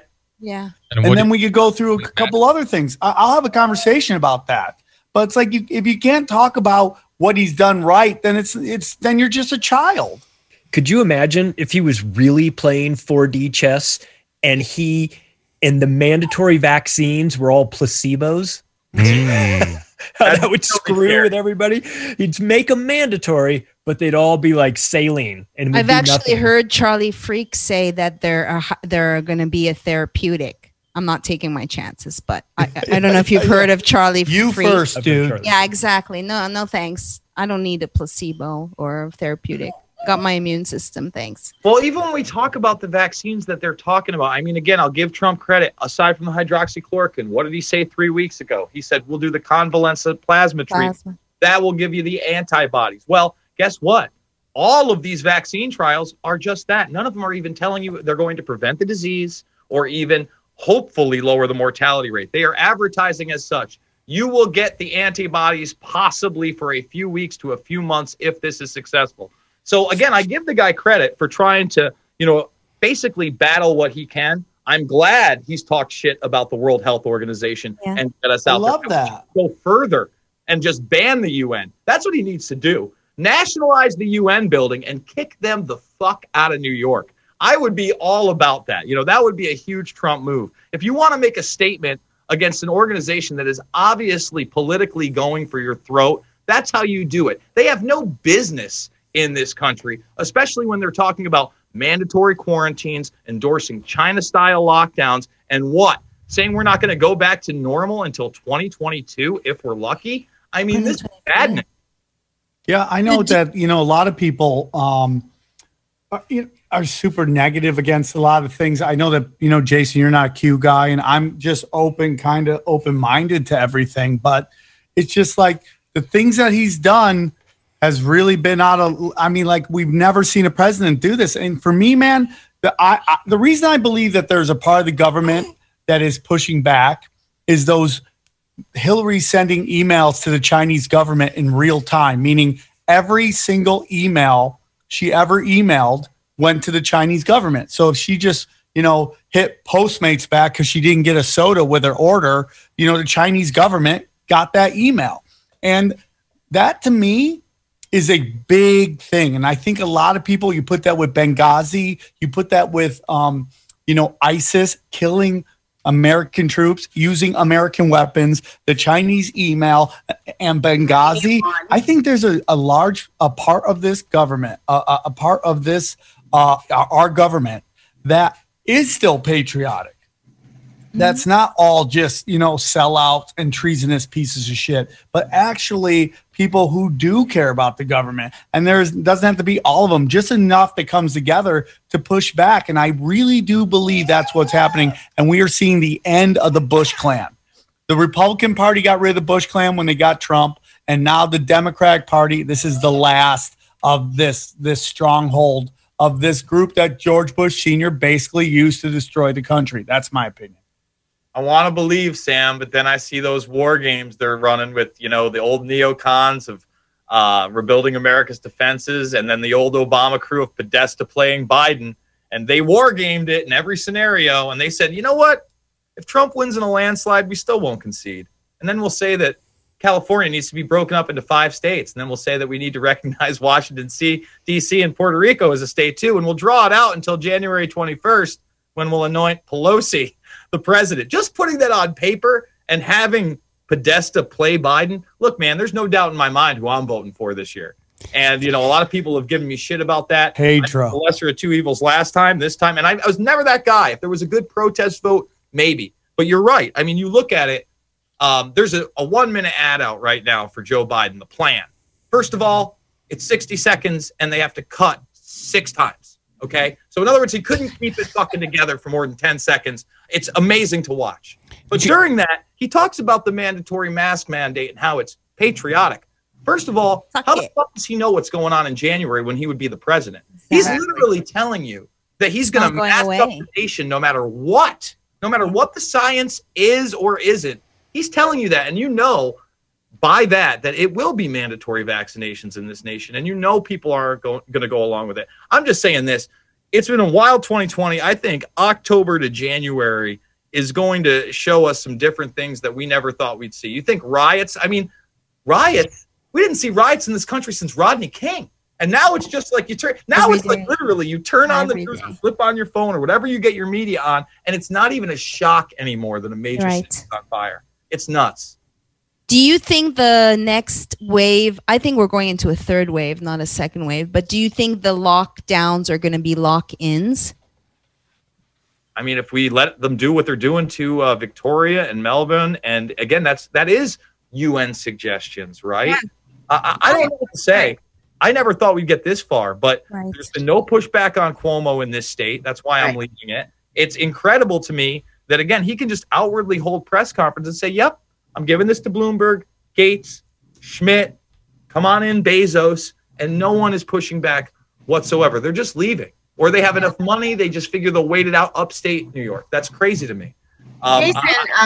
Jason, my worst case scenario in my head, and I know you think along these lines sometimes, is that, God forbid, Joe Biden does win, and after he's in, then they go after him for Uranium One or whatever else, and suddenly the UN is taking over our country. Like, if the UN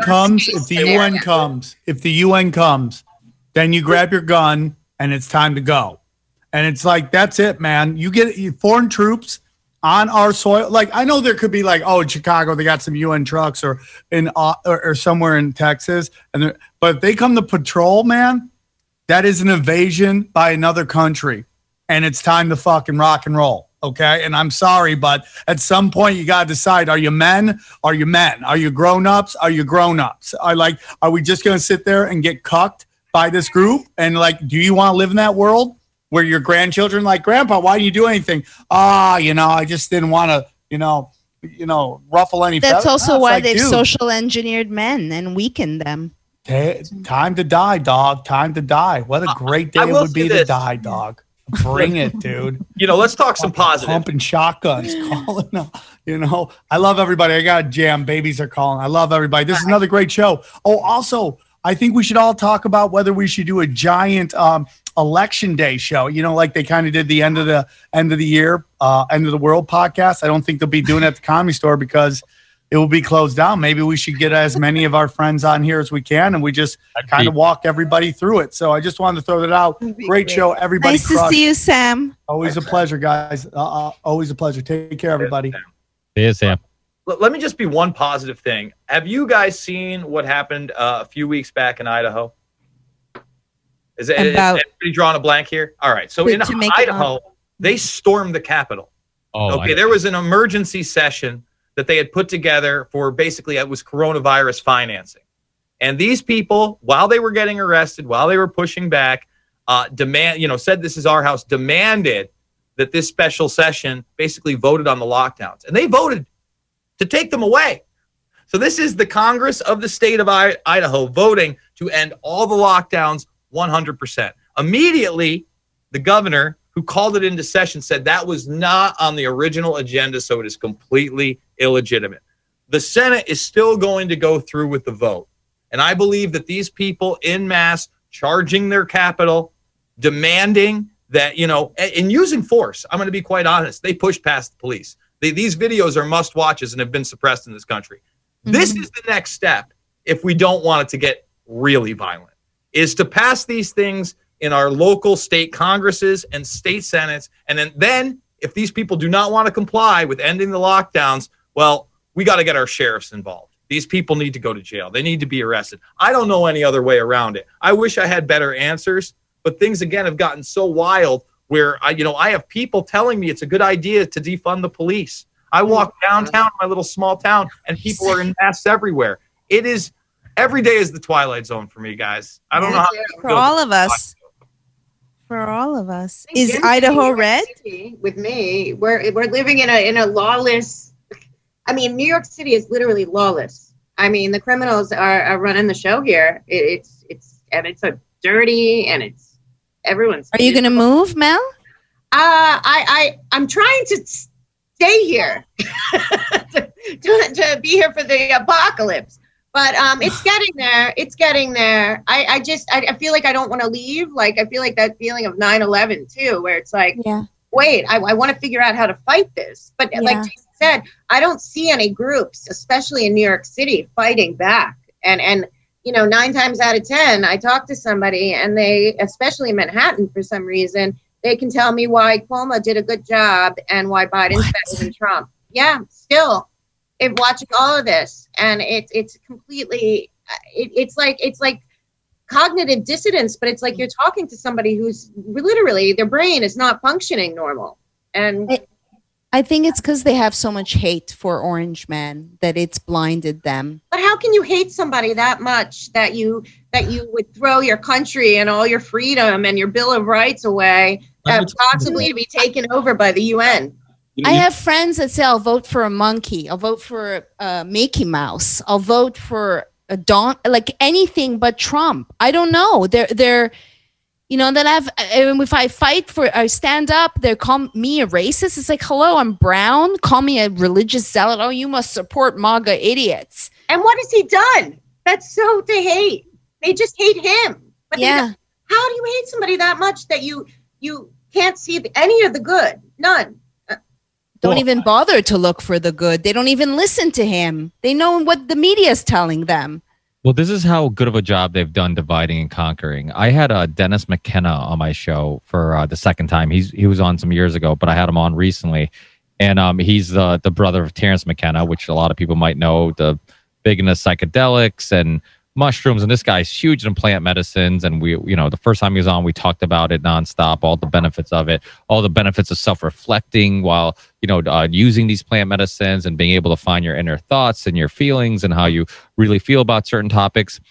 And this last time I had him on, we started talking, and initially, I don't know how we got into it, but we started talking about politics and what's going on in the world. And he immediately went on like this pro-Biden, anti-Trump rant. And Charlie, I think you heard, did you listen to that show? You did, right? Yeah. And I got so much negative feedback from that. They're like, this guy is crazy. And all I could think about was like the power of psychedelics, even the power of all the mushrooms in the world, couldn't help him see past this political nonsense. Like that's the power of, that's how good they are at dividing and conquering. That this guy, his brother is like the godfather of psychedelics. I mean, people, his speeches and all this stuff is so inspirational. And yet he uses Talk it. Talk about satanic magic. I mean, it's unbelievable. It is unbelievable because the people on the left that are trying to promote this BLM idea, it's like, hey, Robert Byrd was one of his mentors, the Grand Dragon of the KKK. Spoke at the funeral. Wasn't the only funeral he spoke of other KKK members. Actually did that 3 other times. On top of that, ran as a segregationist in the 90s with the busing. In the 90s. Yes, in the 90s. 1990, I have him on camera. You go to C-SPAN and go see him talking about it and talking about affirmative action and all these things. And you're just like, your mind is blown.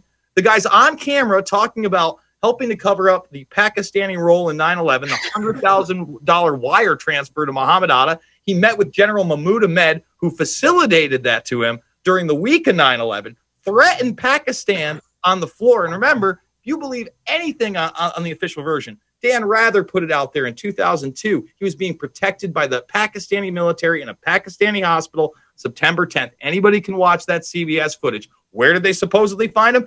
Abbottabad, Pakistan. So the guy's blatantly lied about the war on terror. He was part of Operation Timber Sycamore for Syria, which we still haven't gotten out of.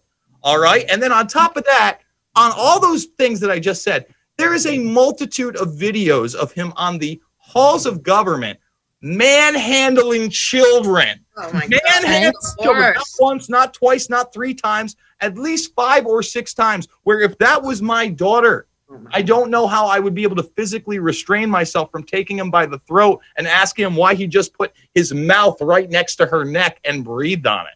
I mean, this is a wild time. And now this guy's not even fucking he's senile. He's got dementia. You fucking put that in there and anybody can argue any point. I'm just like, where are we? Where are we? You don't actually believe you want this guy. You just literally hate the other guy that much. That much. Exactly. That much. He wanted to end raves. He specifically said that he wanted to end raves, and he said, make up an excuse to put them in prison. Who wants to end raves? How dare you? How un-American is that, man? That dude needs to roll his balls off one night till like 3 o'clock in the morning with Mickey Mouse hands and glow sticks. And I think everybody needs to roll. I think everybody needs to drop some X. Right after the shooting of those cops, he puts out a tweet saying that we have to take away automatic weapons. I thought your answer to the shooting of 2 cops, the assassination attempt of 2 cops in their car, is to send a tweet an hour later saying that there's no reason to have assault weapons in America. I'm thinking, wait a minute, who's writing this? And then people say, well, I understand what he's saying. And I'm saying, it's so off. It's as if I'm at a point where whoever's doing his Twitter, I feel like is working for Trump. I don't know what's happening. What do you mean? You didn't like that commercial with the car where he was driving around and looking like a hip young guy with a Corvette from 1964? It was the best.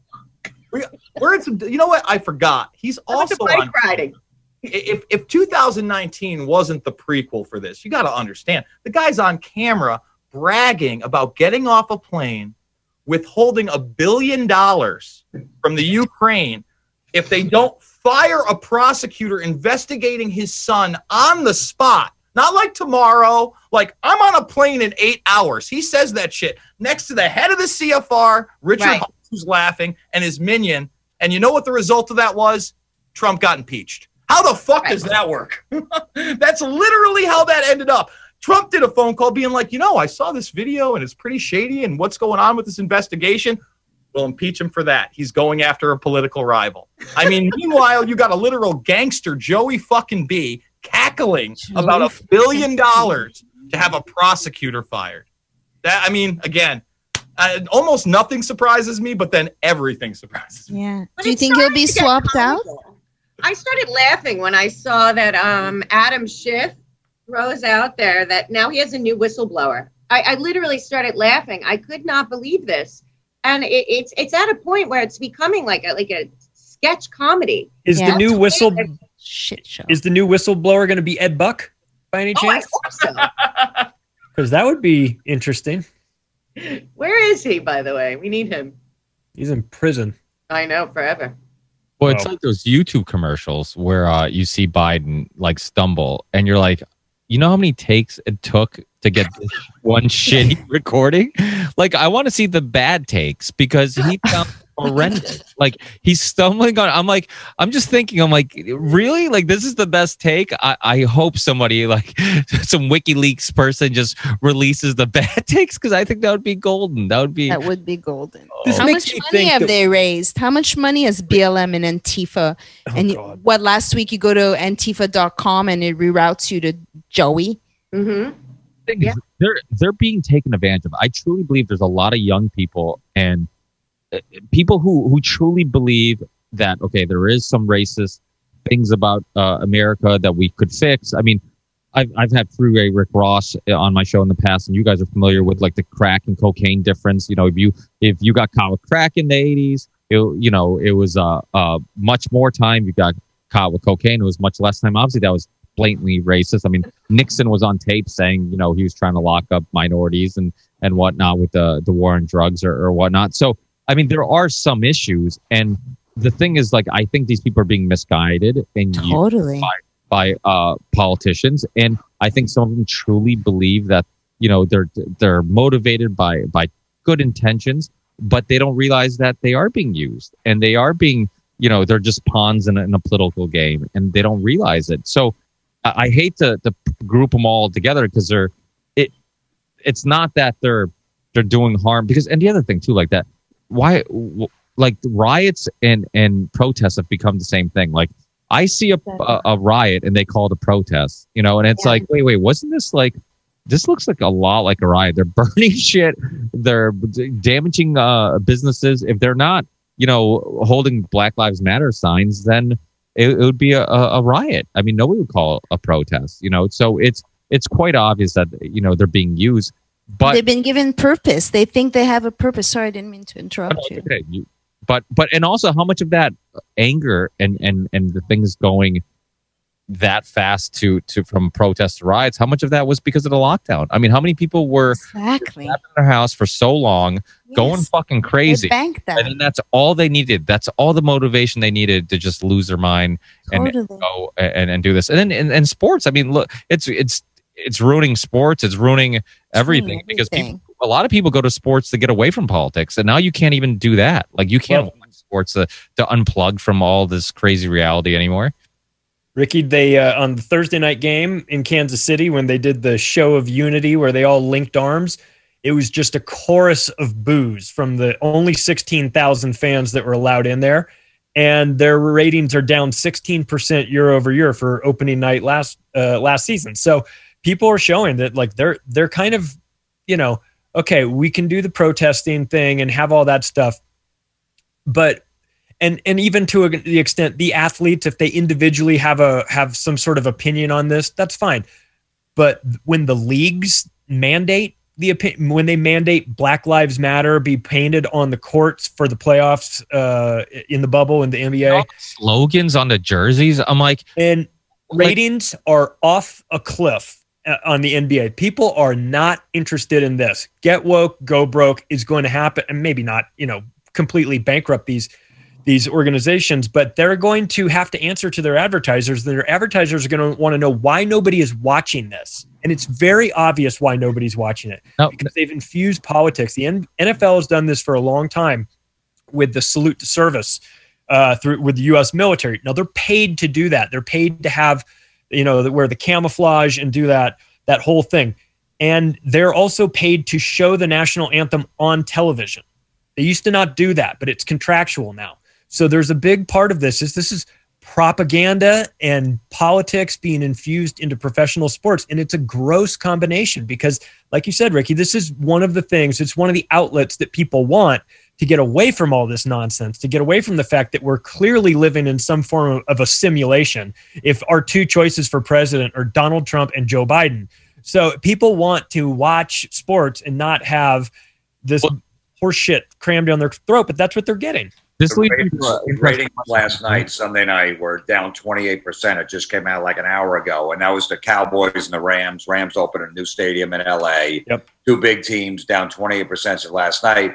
Thursday night, J.J. Watt went on the news the next day, and the Texans said, I didn't understand people booing. The problem with these teams is they haven't had people in the stands to boo them. So they're like, why are you booing?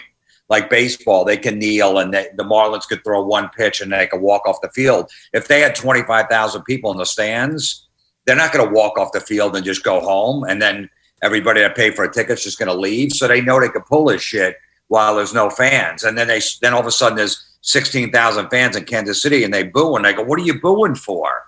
If they had fans in the stands in all these leagues this year, they'd be half full and people would be booing. They just haven't seen that.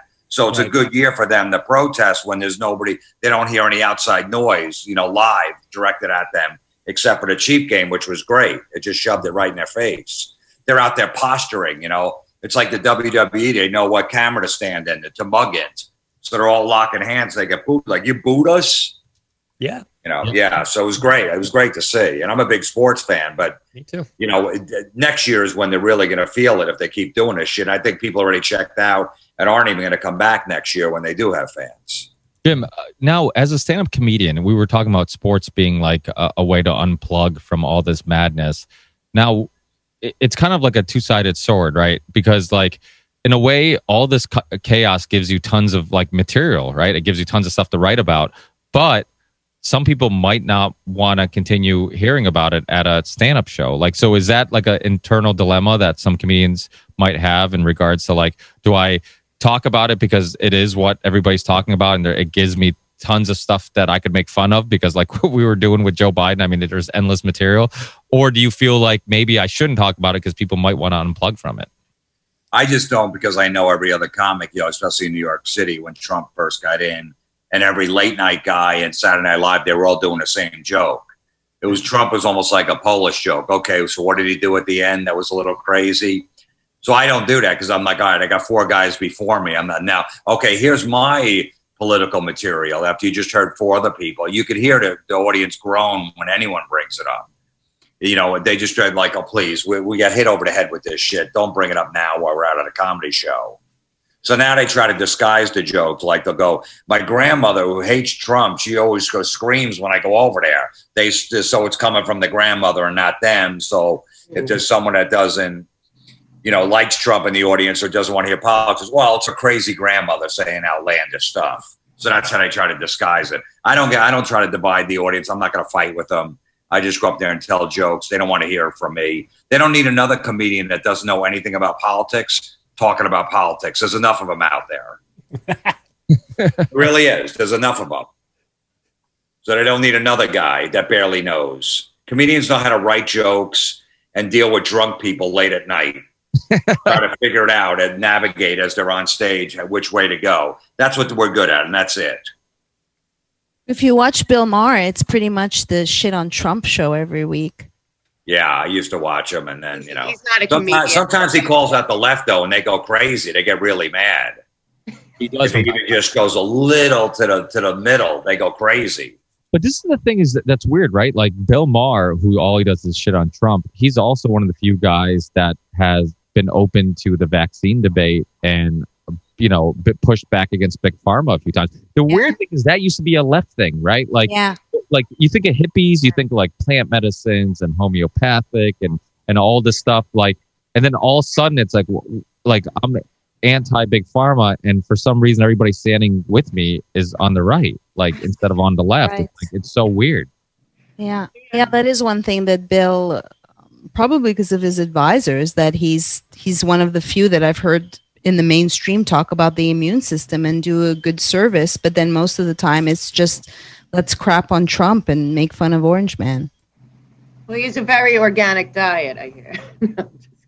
Well, he was very sick, he's very into Hollywood. He's very into that. So yeah, I mean, he's not a comedian anymore. He hasn't been for 10 years. He's a political commentator, in my opinion. 10 years. He's been 25. Like he's been doing that since Comedy Central. Right. Doing that. I think the Clinton campaign was when he launched Politically Incorrect, and Chris Rock was one of his correspondents. I mean, I watched him. I remember it. I've watched him growing up for years, and he got pretty untenable after the Obama administration. He really stopped talking about the war in the Middle East, which he was good on. You know, he's pretty good on being anti-war. Every once in a while, like you said, he pisses off the left. But, you know, I loved Religulous. I think he did that in 2010, 2011. I think he's got a lot of talent. He's a smart guy. But, again, this partisan notion, you know, Bill Maher is one of the people that put Vice News on television. He was an executive producer when they got that kick in HBO.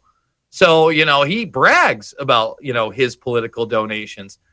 You know, again, we're just in an odd world where everything's upside down, and anybody at this moment can kind of come forward with a piece of truth. And I think the main reason that is because we are in such like a dystopic nightmare. You talked about sports and you talked about people booing. Well, I caught the first football game I'd seen. I'm casual at best. I watch MMA. That's about it. And I heard what I thought was the crowd. And I'm like, wait a minute. Is there a crowd there? Oh, no, they're pumping in the crowd sounds. So the dystopia of the fucking, you know, cutout people wasn't enough. Now we have to let you know that, you know, he caught the football and he charged in. And we So that also hurts because the normal person, you know, they can't distinguish between fantasy and reality when they've been so used to that being reality for so long. You know, you talked about the booing when they're down there. Well, now when there's still no crowd and they lock arms or they take a knee, what do you think they're going to pump in? But it's kind of sick. No, it's like MK Ultra. Right. I'm sorry to interrupt, but it's like kind of sick. It's like they're gaslighting us to our faces.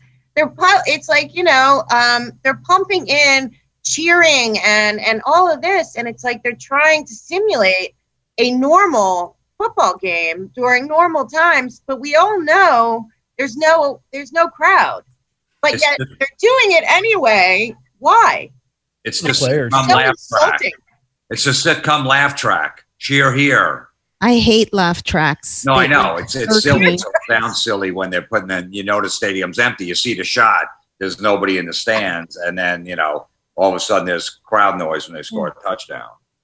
But this is the new normal, right? That they kept using that term. And one thing that bothered me was the fact that it didn't bother me anymore that there wasn't a crowd. Like I could get into the games and there wasn't a crowd, and I'm like, why isn't this bothering me? I'm giving in to the new normal. Like I don't want to accept this. Like the fact that like I have kids and you know, Jim, you have a young one too. Like you might never be able to bring to a wrestling match or a basketball game or like you're telling me that like what they're going to be adults by the time they can do that. Like what are we waiting for? This is insane. Like why can't? There's people gathering everywhere. There's people gathering at Walmart. There's people gathering, and you're telling me pools can't be open. You're telling me that families who come in together can't sit together at a game. Like this is madness, you know. And that's why it takes somebody like initially it was the German soccer league was the first one that's like, okay, we're going to start playing. Regardless, they're the first ones that did it, and everybody kind of just waited for the explosion. Like, what's going to happen? What's going to happen? And then they played and nothing happened. Then another league started and nothing happened. Another league started and nothing happened. And now they're still talking about cases like, oh, this person does positive, but nobody's dying. So who gives a shit? And they're talking about, you know, there's a article that came out not too long ago about how these tests are so sensitive that they're finding that the amount of the virus or the strength of the virus that you're testing positive for is so weak and so pointless that who cares if you, it's almost like in MMA, and Jason knows this, like, you know, there was a similar issue that John Jones had in regards to like the steroid tests have gotten so good that he could be in a room with somebody, you know, who has steroids and he could test positive for it, you know, and but it's meaningless. It's a meaningless test result because it doesn't mean that they're going to die. They're not a diagnostic tool. Kay Mullis stated that. Why doesn't the story end there? 80% plus are false positives. That means they're negative. And if you amplify it enough, it looks for the genetic code. If you've ever had a coronavirus, there's a whole family. It will come up positive. And this is now the Bible, that they have to stick this PCR, this swab, crossing the blood-brain barrier up into tickle your brain. And what is it really doing when we know that the first tests were contaminated with the coronavirus? The UK. Yeah, it was the ones going to the UK. And what about the guy who Ferguson, who provoked this whole lockdown? His numbers were ridiculously high. The second they shut down the whole country, he's like, whoa, I didn't know you're going to do that. Hey, I don't think it's going to be as bad as you think. And then they have a lockdown to a country that he caused. Yes. Okay, he influenced. And then he gets caught leaving his house during the lockdown to go see his mistress. Like, you can't make this shit up.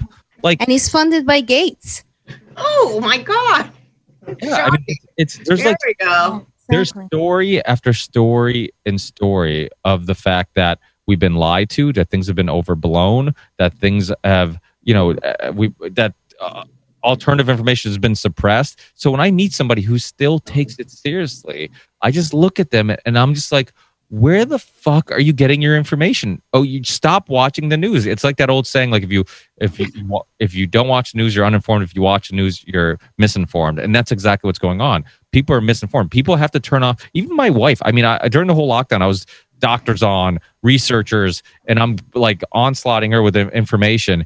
And then, like, you know, I go a day or two without talking to her about it, and she's watching the news, and all of a sudden she's like, well, what if it is serious? I'm like, stop watching the fucking news. I'm like, it just takes like 24 hours of you watching this nonsense for you to completely, you know, question everything that you thought you knew, you know. But that's the power of propaganda. That's the power of TV.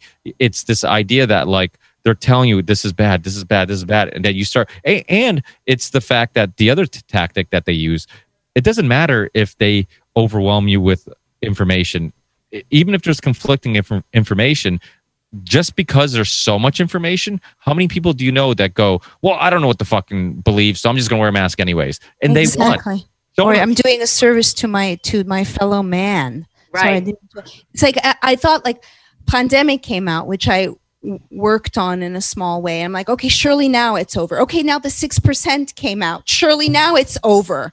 And then I'm talking to my mom, and it's like, Mommy, I've been reporting on this since January. And she's like, Mary, this is not like the flu. It's worse. I'm like, throw your TV away. Right. Just throw it away. Guess who wasn't falling for the propaganda? All the young kids who didn't give a fuck about the news, who were like, I'm going to hang out with my friends anyways. None of us have school. There's nothing to do. And guess what? I saw them all hanging out in groups. I saw them all. I talked to, you know, cousins and nieces of mine that were younger. They're like, I'm not watching the news. I don't know what's going on. We're just hanging out with my friends. So, like, guess what? They weren't fucking tricked because they weren't watching the news. They get their news from like Twitter or Facebook or whatever, you know? So the people who are watching mainstream media every single day were the ones being tricked into this. But it's the illusion of safety. My gym, everybody wears their mask underneath their chin, and you were all touching the same spray bottle, so you can't avoid. Like, I'm breathing heavy, like I'm picking up dumbbells. It's over. There is no fucking virus. Yeah. Is that Dean? Yeah, it's me. Sorry, I thought I muted my mic. But in California, gyms are closed. Where are you, Ricky, that your gyms are open? I'm in Massachusetts. I'm in New York. They're open, but you have to wear a mask. They take your temperature right in the middle of your forehead when you come in. You have to wash it down. They're handing out gloves. There's no... Yep. It's so ridiculous. Just such waste of energy. Life is so precious. And look at all this waste of time. I'm telling you, when I go to the airport tomorrow and I re-enter the Matrix, because I'm in like the jungle where no one here, we're gathering and people are snitching on us. But You know, the airline said if you don't follow these measures, you're not going to get on the airplane. 10 hours, I'm going to wear a face diaper? You can take it off when you eat. It doesn't make any sense. Acceptable then. Yeah, And breathe the recycled air that goes through it, the whole thing. None of it makes sense. It's the no pissing section in the pool. You know, it's you can't pee in this section of the pool, but you can pee in this section of the pool. It's ridiculous. This thing It's is like the over. smoking section on an airplane. so Remember over. that? When we were kids, they had like the smoking section of the airplane. Like, who thought that was a good idea? Right. So what are we gonna have? The virus section and the non-virus section? I mean, get the fuck out of here with this. This is insanity. Like, stop the simulation. I want to get off. I want this to stop. This is ridiculous. We're pretending we have to wear a mask to walk into a restaurant. And then we sit down at the table and we can take it off. What are we doing? Why are we pretending this is actually working? It's like a collective delusion. Totally. And you want to tell a person that you see over there, like, hey, snap out of this. Yeah. And it's like they're in a trance. It's crazy. I like when they make the cities close. You know, the bars close at like 11 o'clock. You know, so I guess it's a 10 o'clock in Portland. 11:01 from 11:10 Virus starts working. Yeah. At 10:58, it does not really around, but as soon as 11 o'clock hits, that's when the numbers go way up. All of a sudden, the coronavirus comes out at night after 11. The beaches close here at 2:30. Oh, Rona started working. Started a shift. Now, so we got to You can close. drink cocktails at a restaurant, but you can't drink cocktails at a bar because Or on the sidewalk. coronavirus gives a shit, apparently. It's Ricky, just, I got to run, man. I got to put my kid to bed. So it was good meeting you guys and talking. I had a Bye. good time. thanks for jumping in, Jay. Later. Thanks, man. Thanks for having me. Future one. Smart virus. Very smart virus. But it is an issue that nobody's looking at these things logically. They're just going along with the herd. And when you really just sit down, that's why it's amazing how many people, if you're willing to have the discussion with people and you just break it down the way we break it down, like just start saying like, hey, does that make sense or that makes sense? And you just try to leave politics out of it. You can get a lot of people to kind of be like, yeah, that doesn't make a whole lot of sense. Yeah, that doesn't make a whole lot of sense. And you're planting the seed of doubt. And I think that those discussions are important to have because there is a lot of people who are just like picking a political team and whatnot, and then they get defensive. And if you don't make it a Trump thing, you don't make it a Biden thing, you just talk about like, hey, you know, does that seem like it makes sense? Does that seem like you can get through to some people, you know? But it's unfortunate that the majority of the time, you know, people do make it a political thing. If you're not wearing a mask, it's because you're a Trump supporter, you know. But that's actually another problem. There's not enough Trump supporters not wearing masks because I know a lot of people at my gym who are Trump supporters and they're wearing masks and I'm there with no mask. I do it just to walk in and I'm like, hey, I'll wear it to walk in so you guys don't get in trouble. The second I'm in this place, I'm taking it off. And I feel like a school kid. Like they're always like the first like week, they're always like, hey, do you mind putting it, you know, on just underneath your chin? I'm like, yeah. And then the second they walk away, I take it off again. And they just got sick of following me around. So they just don't bother me anymore. So I walk in and people are always like, hey, nobody gives you a hard time about your mask. I'm like, no, they gave up on me because I'm going to just take it off every time they turn around. And that's, and like I was telling you guys, you know, who were on the call early, I brought my son to soccer. And one of the coaches didn't get the memo that, and she was like one of the first or one of the only coaches that he hasn't been at a practice yet, like gives my son a hard time about not wearing a mask. And I'm fucking furious because he comes crying to me and he's like, Dad, you know, he told me he wanted me to wear a mask. And, you know, I told her that, and I told him, I'm like, just say it makes you sick. You know, if they say something and then tell them to come talk to me, you know, because I don't want to cause a scene. There's a lot of parents watching, other kids, come talk to me and I'll explain it to her. And then, you know, eventually I explain it to her, but I'm like, hey, he has a medical exemption. You should know this. All the coaches were told this. She's like, oh, I'm sorry, I didn't know. But what I really wanted to say was like, honestly, don't you fucking feel bad telling a kid to wear a fucking mask when you know this is bullshit? What evidence do you have? Like, if one kid isn't wearing a mask, like, just let him not wear a fucking mask. Pretend you don't see it. There's, you know, or stand up by just being like, okay, if he says that it makes him sick, I'm just gonna leave it alone. But like the fact that you're trying to reinforce some ridiculous thing is bothersome, you know, because there's too Ricky, honey, it's cancel culture, baby. Yeah. They don't want to get called out, man. They have their whole job on the line. That's the thing. It's not that they believe it's one way or the other, and you could bring them some knowledge, and they, you know, they're still going to pull out, and they're going to be Trump. It's orange. It's bad. They're worried about being canceled by the other parents, and those parents are just itching for some sort of point that they can finally have some relevancy in their life and have a shred of meaning. And that reading is going to come in canceling someone else because that makes money, that makes friends, that makes power. It's really just, it's cancel culture, man. That's what it is. Sorry to jump in there, but I think that's what it is, really. It's nothing to do with science or knowledge or truth or comfort level or embarrassment. It's power. Well, that's true, because even his head coach, when I sent him the medical exemption that I got for my kids, and if anybody else wants a copy, wink, wink, go get you one. But and which I've been actually giving out to people. But if the medical exemption form, the coach called me and he's like, "Listen, I told the organization that, like, hey, I'm not opening up unless things are back to the way they were." He's like, "I'm not going to follow all these ridiculous guidelines." And, kids have to bring their own hand sanitizer. Kids have to, they have to stay at cones, when they're talking, and nobody can touch the ball with their hands. You have to kick it in, but apparently he got, there's too many people that were against him and said, "Hey, no, we should open it up regardless because some type of youth program is better than no program." And I get that aspect of it. I get, like, there's kids who just want to be, my kids are now homeschooled thanks to all these ridiculous guidelines. So I don't just preach this shit. I help other people.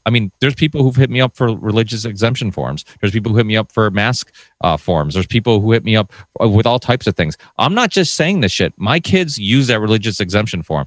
They use the mask form. They're homeschooled now because, you know what? My kid's in kindergarten, or my son should be in kindergarten. My daughter should be in preschool. Well, guess what? Neither of them are mandatory. So what's the point of being in the fucking school system and being in front of a computer all day? I spend most of their lives telling them that they shouldn't spend much time looking at a screen, so they don't. And now all of a sudden I'm going to backtrack and start forcing them to stare at a screen for hours at a time. No, it's ridiculous. So they're going to be homeschooled until this shit's normal. And if it never gets normal, then they might continue to stay homeschooled. And so that's just, people have to do those type of things. I went to a restaurant in Long Meadow, which isn't too far from where I live, or East Long Meadow. And there's a restaurant where they have no signs on the doors for mandatory masks. None of the employees were wearing masks. I walked in and I told my wife brings one because I always embarrass her by not putting one on the kids or myself. And I'm like, you don't have to put it on. I don't see anybody with one. So we sat down. Nobody said anything. And then when I went to the bathroom, she's like, "Hey, I asked the waitress about it." She's like, her dad's a real big Trump supporter. And he's like, "Fuck the masks. If people want to wear them, great. If not, no big deal." And they've been open the whole time. And we're like, I wonder if they'll get in trouble if somebody will say something. Nobody's done anything. So this shows that a lot of this is the illusion of power. You have to fight back. There's a golf course in Massachusetts near Boston who said, "Fuck you, Baker. We're opening up. We've been cutting grass for who? We don't know when we're going to open up again. You don't even give us a date on when we can open up. So we can't even prepare for that. And we've been basically maintaining our grass and our fields for we don't know what. So they send everybody emails saying, "Hey, this Friday, regardless of what the government says, we're opening up. Worst case scenario, they fine us. Like, we're gonna go out of business regardless. Either we're being fined or they're not letting us open up. But either way, we're gonna let people enjoy our golf course." So they did it. Well, guess what happened? Charlie Baker, because of the political pressure, because the owners actually end up getting interviewed on Fox News. Eventually, Charlie Baker's like, "You know what? I'll let the golf course open up."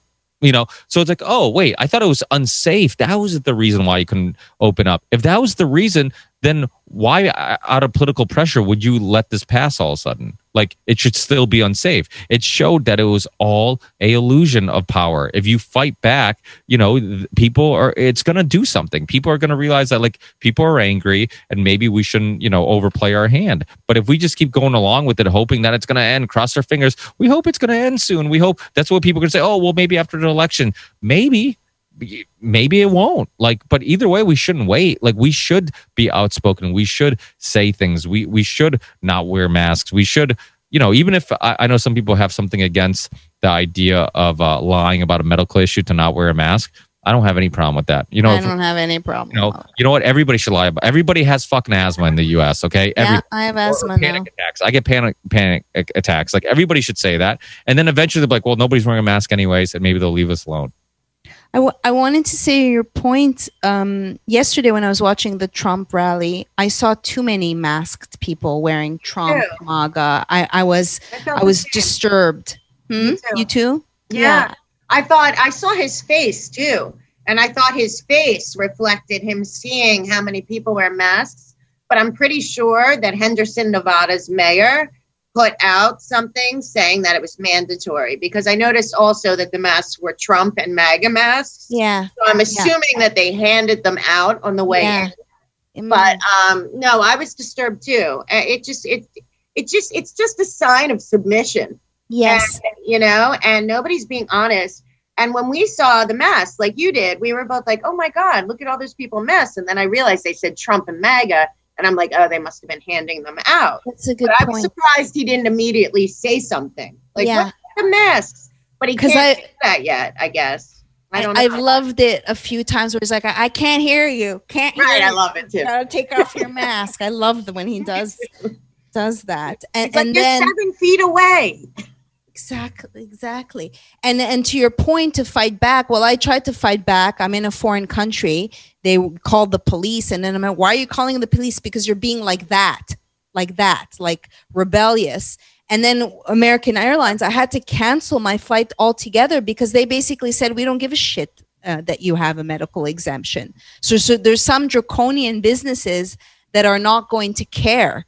On top of the fact that like American or United or whoever, the whole world, the disinfectants, like, okay, you're spraying irritants for the lungs to protect you against a virus that irritates the lungs. You retards. Exactly. And they have on the planes, you're flying tomorrow, so you probably know this, but they do have on the planes that they have a new system of cleaning the airplanes. And then they lock you in there with this new cleaning system they just came up with the chemicals in the air and everything, and you're in a mess. And I'm thinking, does anyone believe that this is safer? You're cleaning it while you're in the plane? Yeah. They clean it before and after, and then when you leave, they spray the plane, and then the next people get in, and it's like... They have a deal with How can it be safer? I don't understand. No, United said that they have a deal with Clorox. I have a full-on like N95 like mask and a hazmat suit. I'm like, okay, mofos, I'm gonna just take it up a notch, because if it was really a virus, this is how you should be outfitted. Let's see how you react. I bought that mask in December for aerotoxic fumes because upon landing and takeoff, there's organophosphates in the air, and I have chemical sensitivities.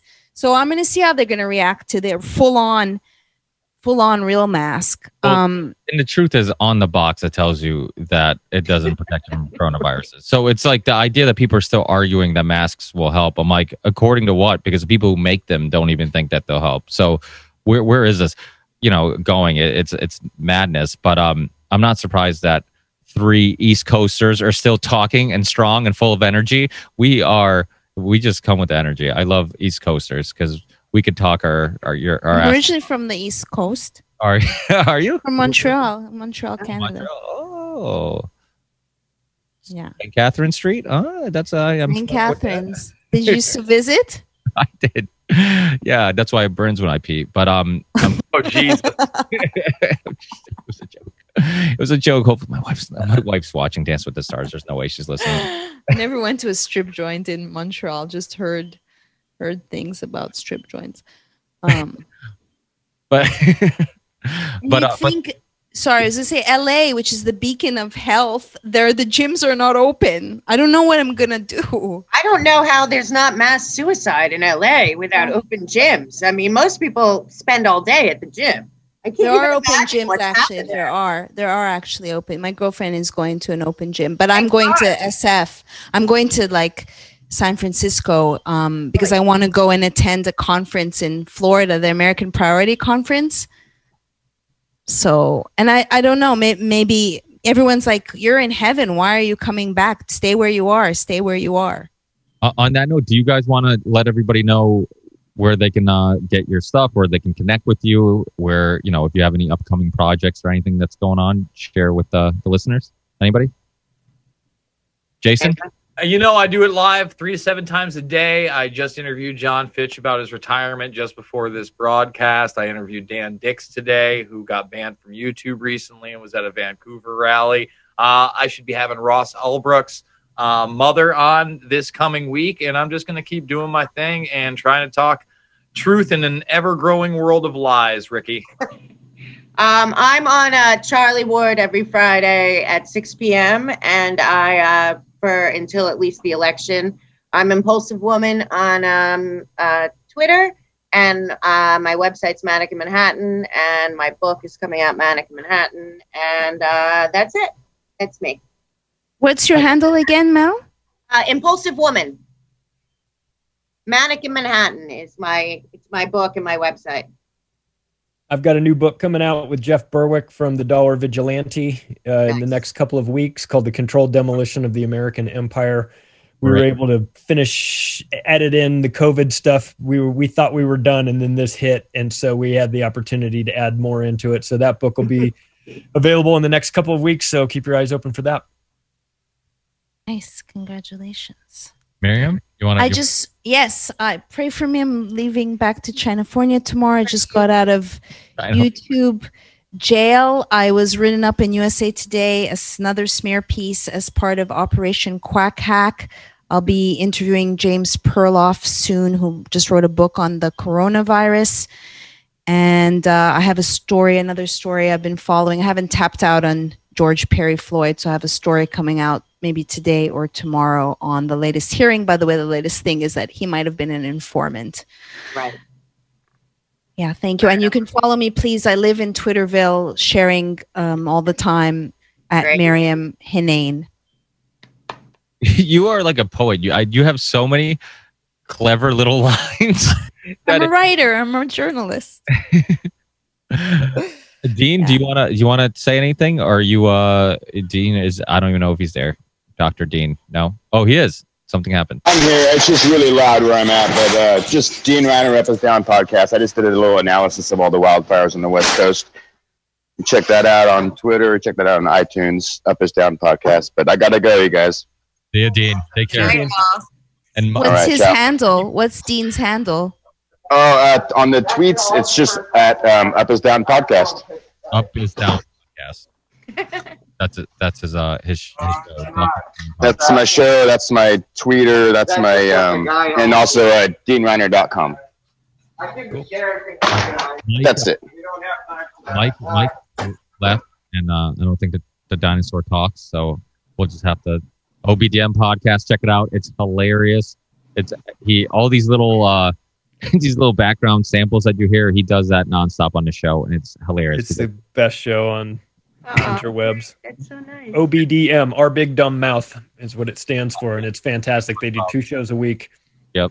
Live Saturday at noon, and I think Wednesday nights at Wednesday afternoon. Yeah, with Joe. Wish Joe was here. Joe and I have a common anarchist background that we tend to see the world the same way. When he's screaming on the show, I'm screaming right along with him. Yeah, so Joe needs to come on these shows more often because he's like us. He brings a lot of that passion. He gets worked up. He gets worked up, man. I love his anger. I never understood Alex Jones until I start talking about these things because you can see how he gets worked up. Because we get worked. Like if you're passionate about it, it's hard not to get worked up when you're really upset about what the fuck's going on. So we're just like Alex Jones, just in shape. Thanks, Ricky, for setting this up. I know Mike's thank you, Ricky. Thank you so much. It was so great. Everyone's awesome. Yeah, thank you. I'm totally grateful because I'm so censored. So I appreciate this opportunity. Oh, that's great. Thanks, guys. Thank you. Enjoy the rest of your night. We'll see you guys next one. Yep. Thanks, Ricky. Peace, guys. Ricky, will you add everybody's? I would like to follow everyone. And I'll send.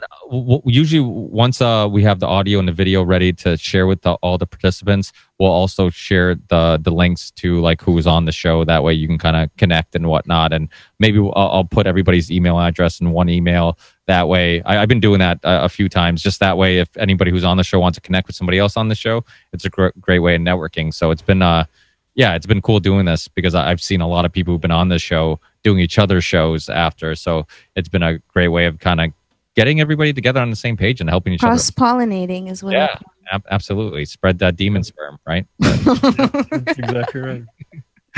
Thanks, guys. God bless everyone. Stay safe and stay healthy. What the hell is everyone still doing here? We're leaving. Dad's here. Gotta go. Finishing up, and we did let everybody know about your show and all that stuff. So we filled them in. You kids get off my lawn. All right. Thanks, Mike. Thanks for coming through last second. Hey, no problem, guys. Hey, it's a pleasure. anytime. Love you. And I guess we'll see everyone next time, right? Yep. All right. God bless you. Bye, guys. Bye. Thank you.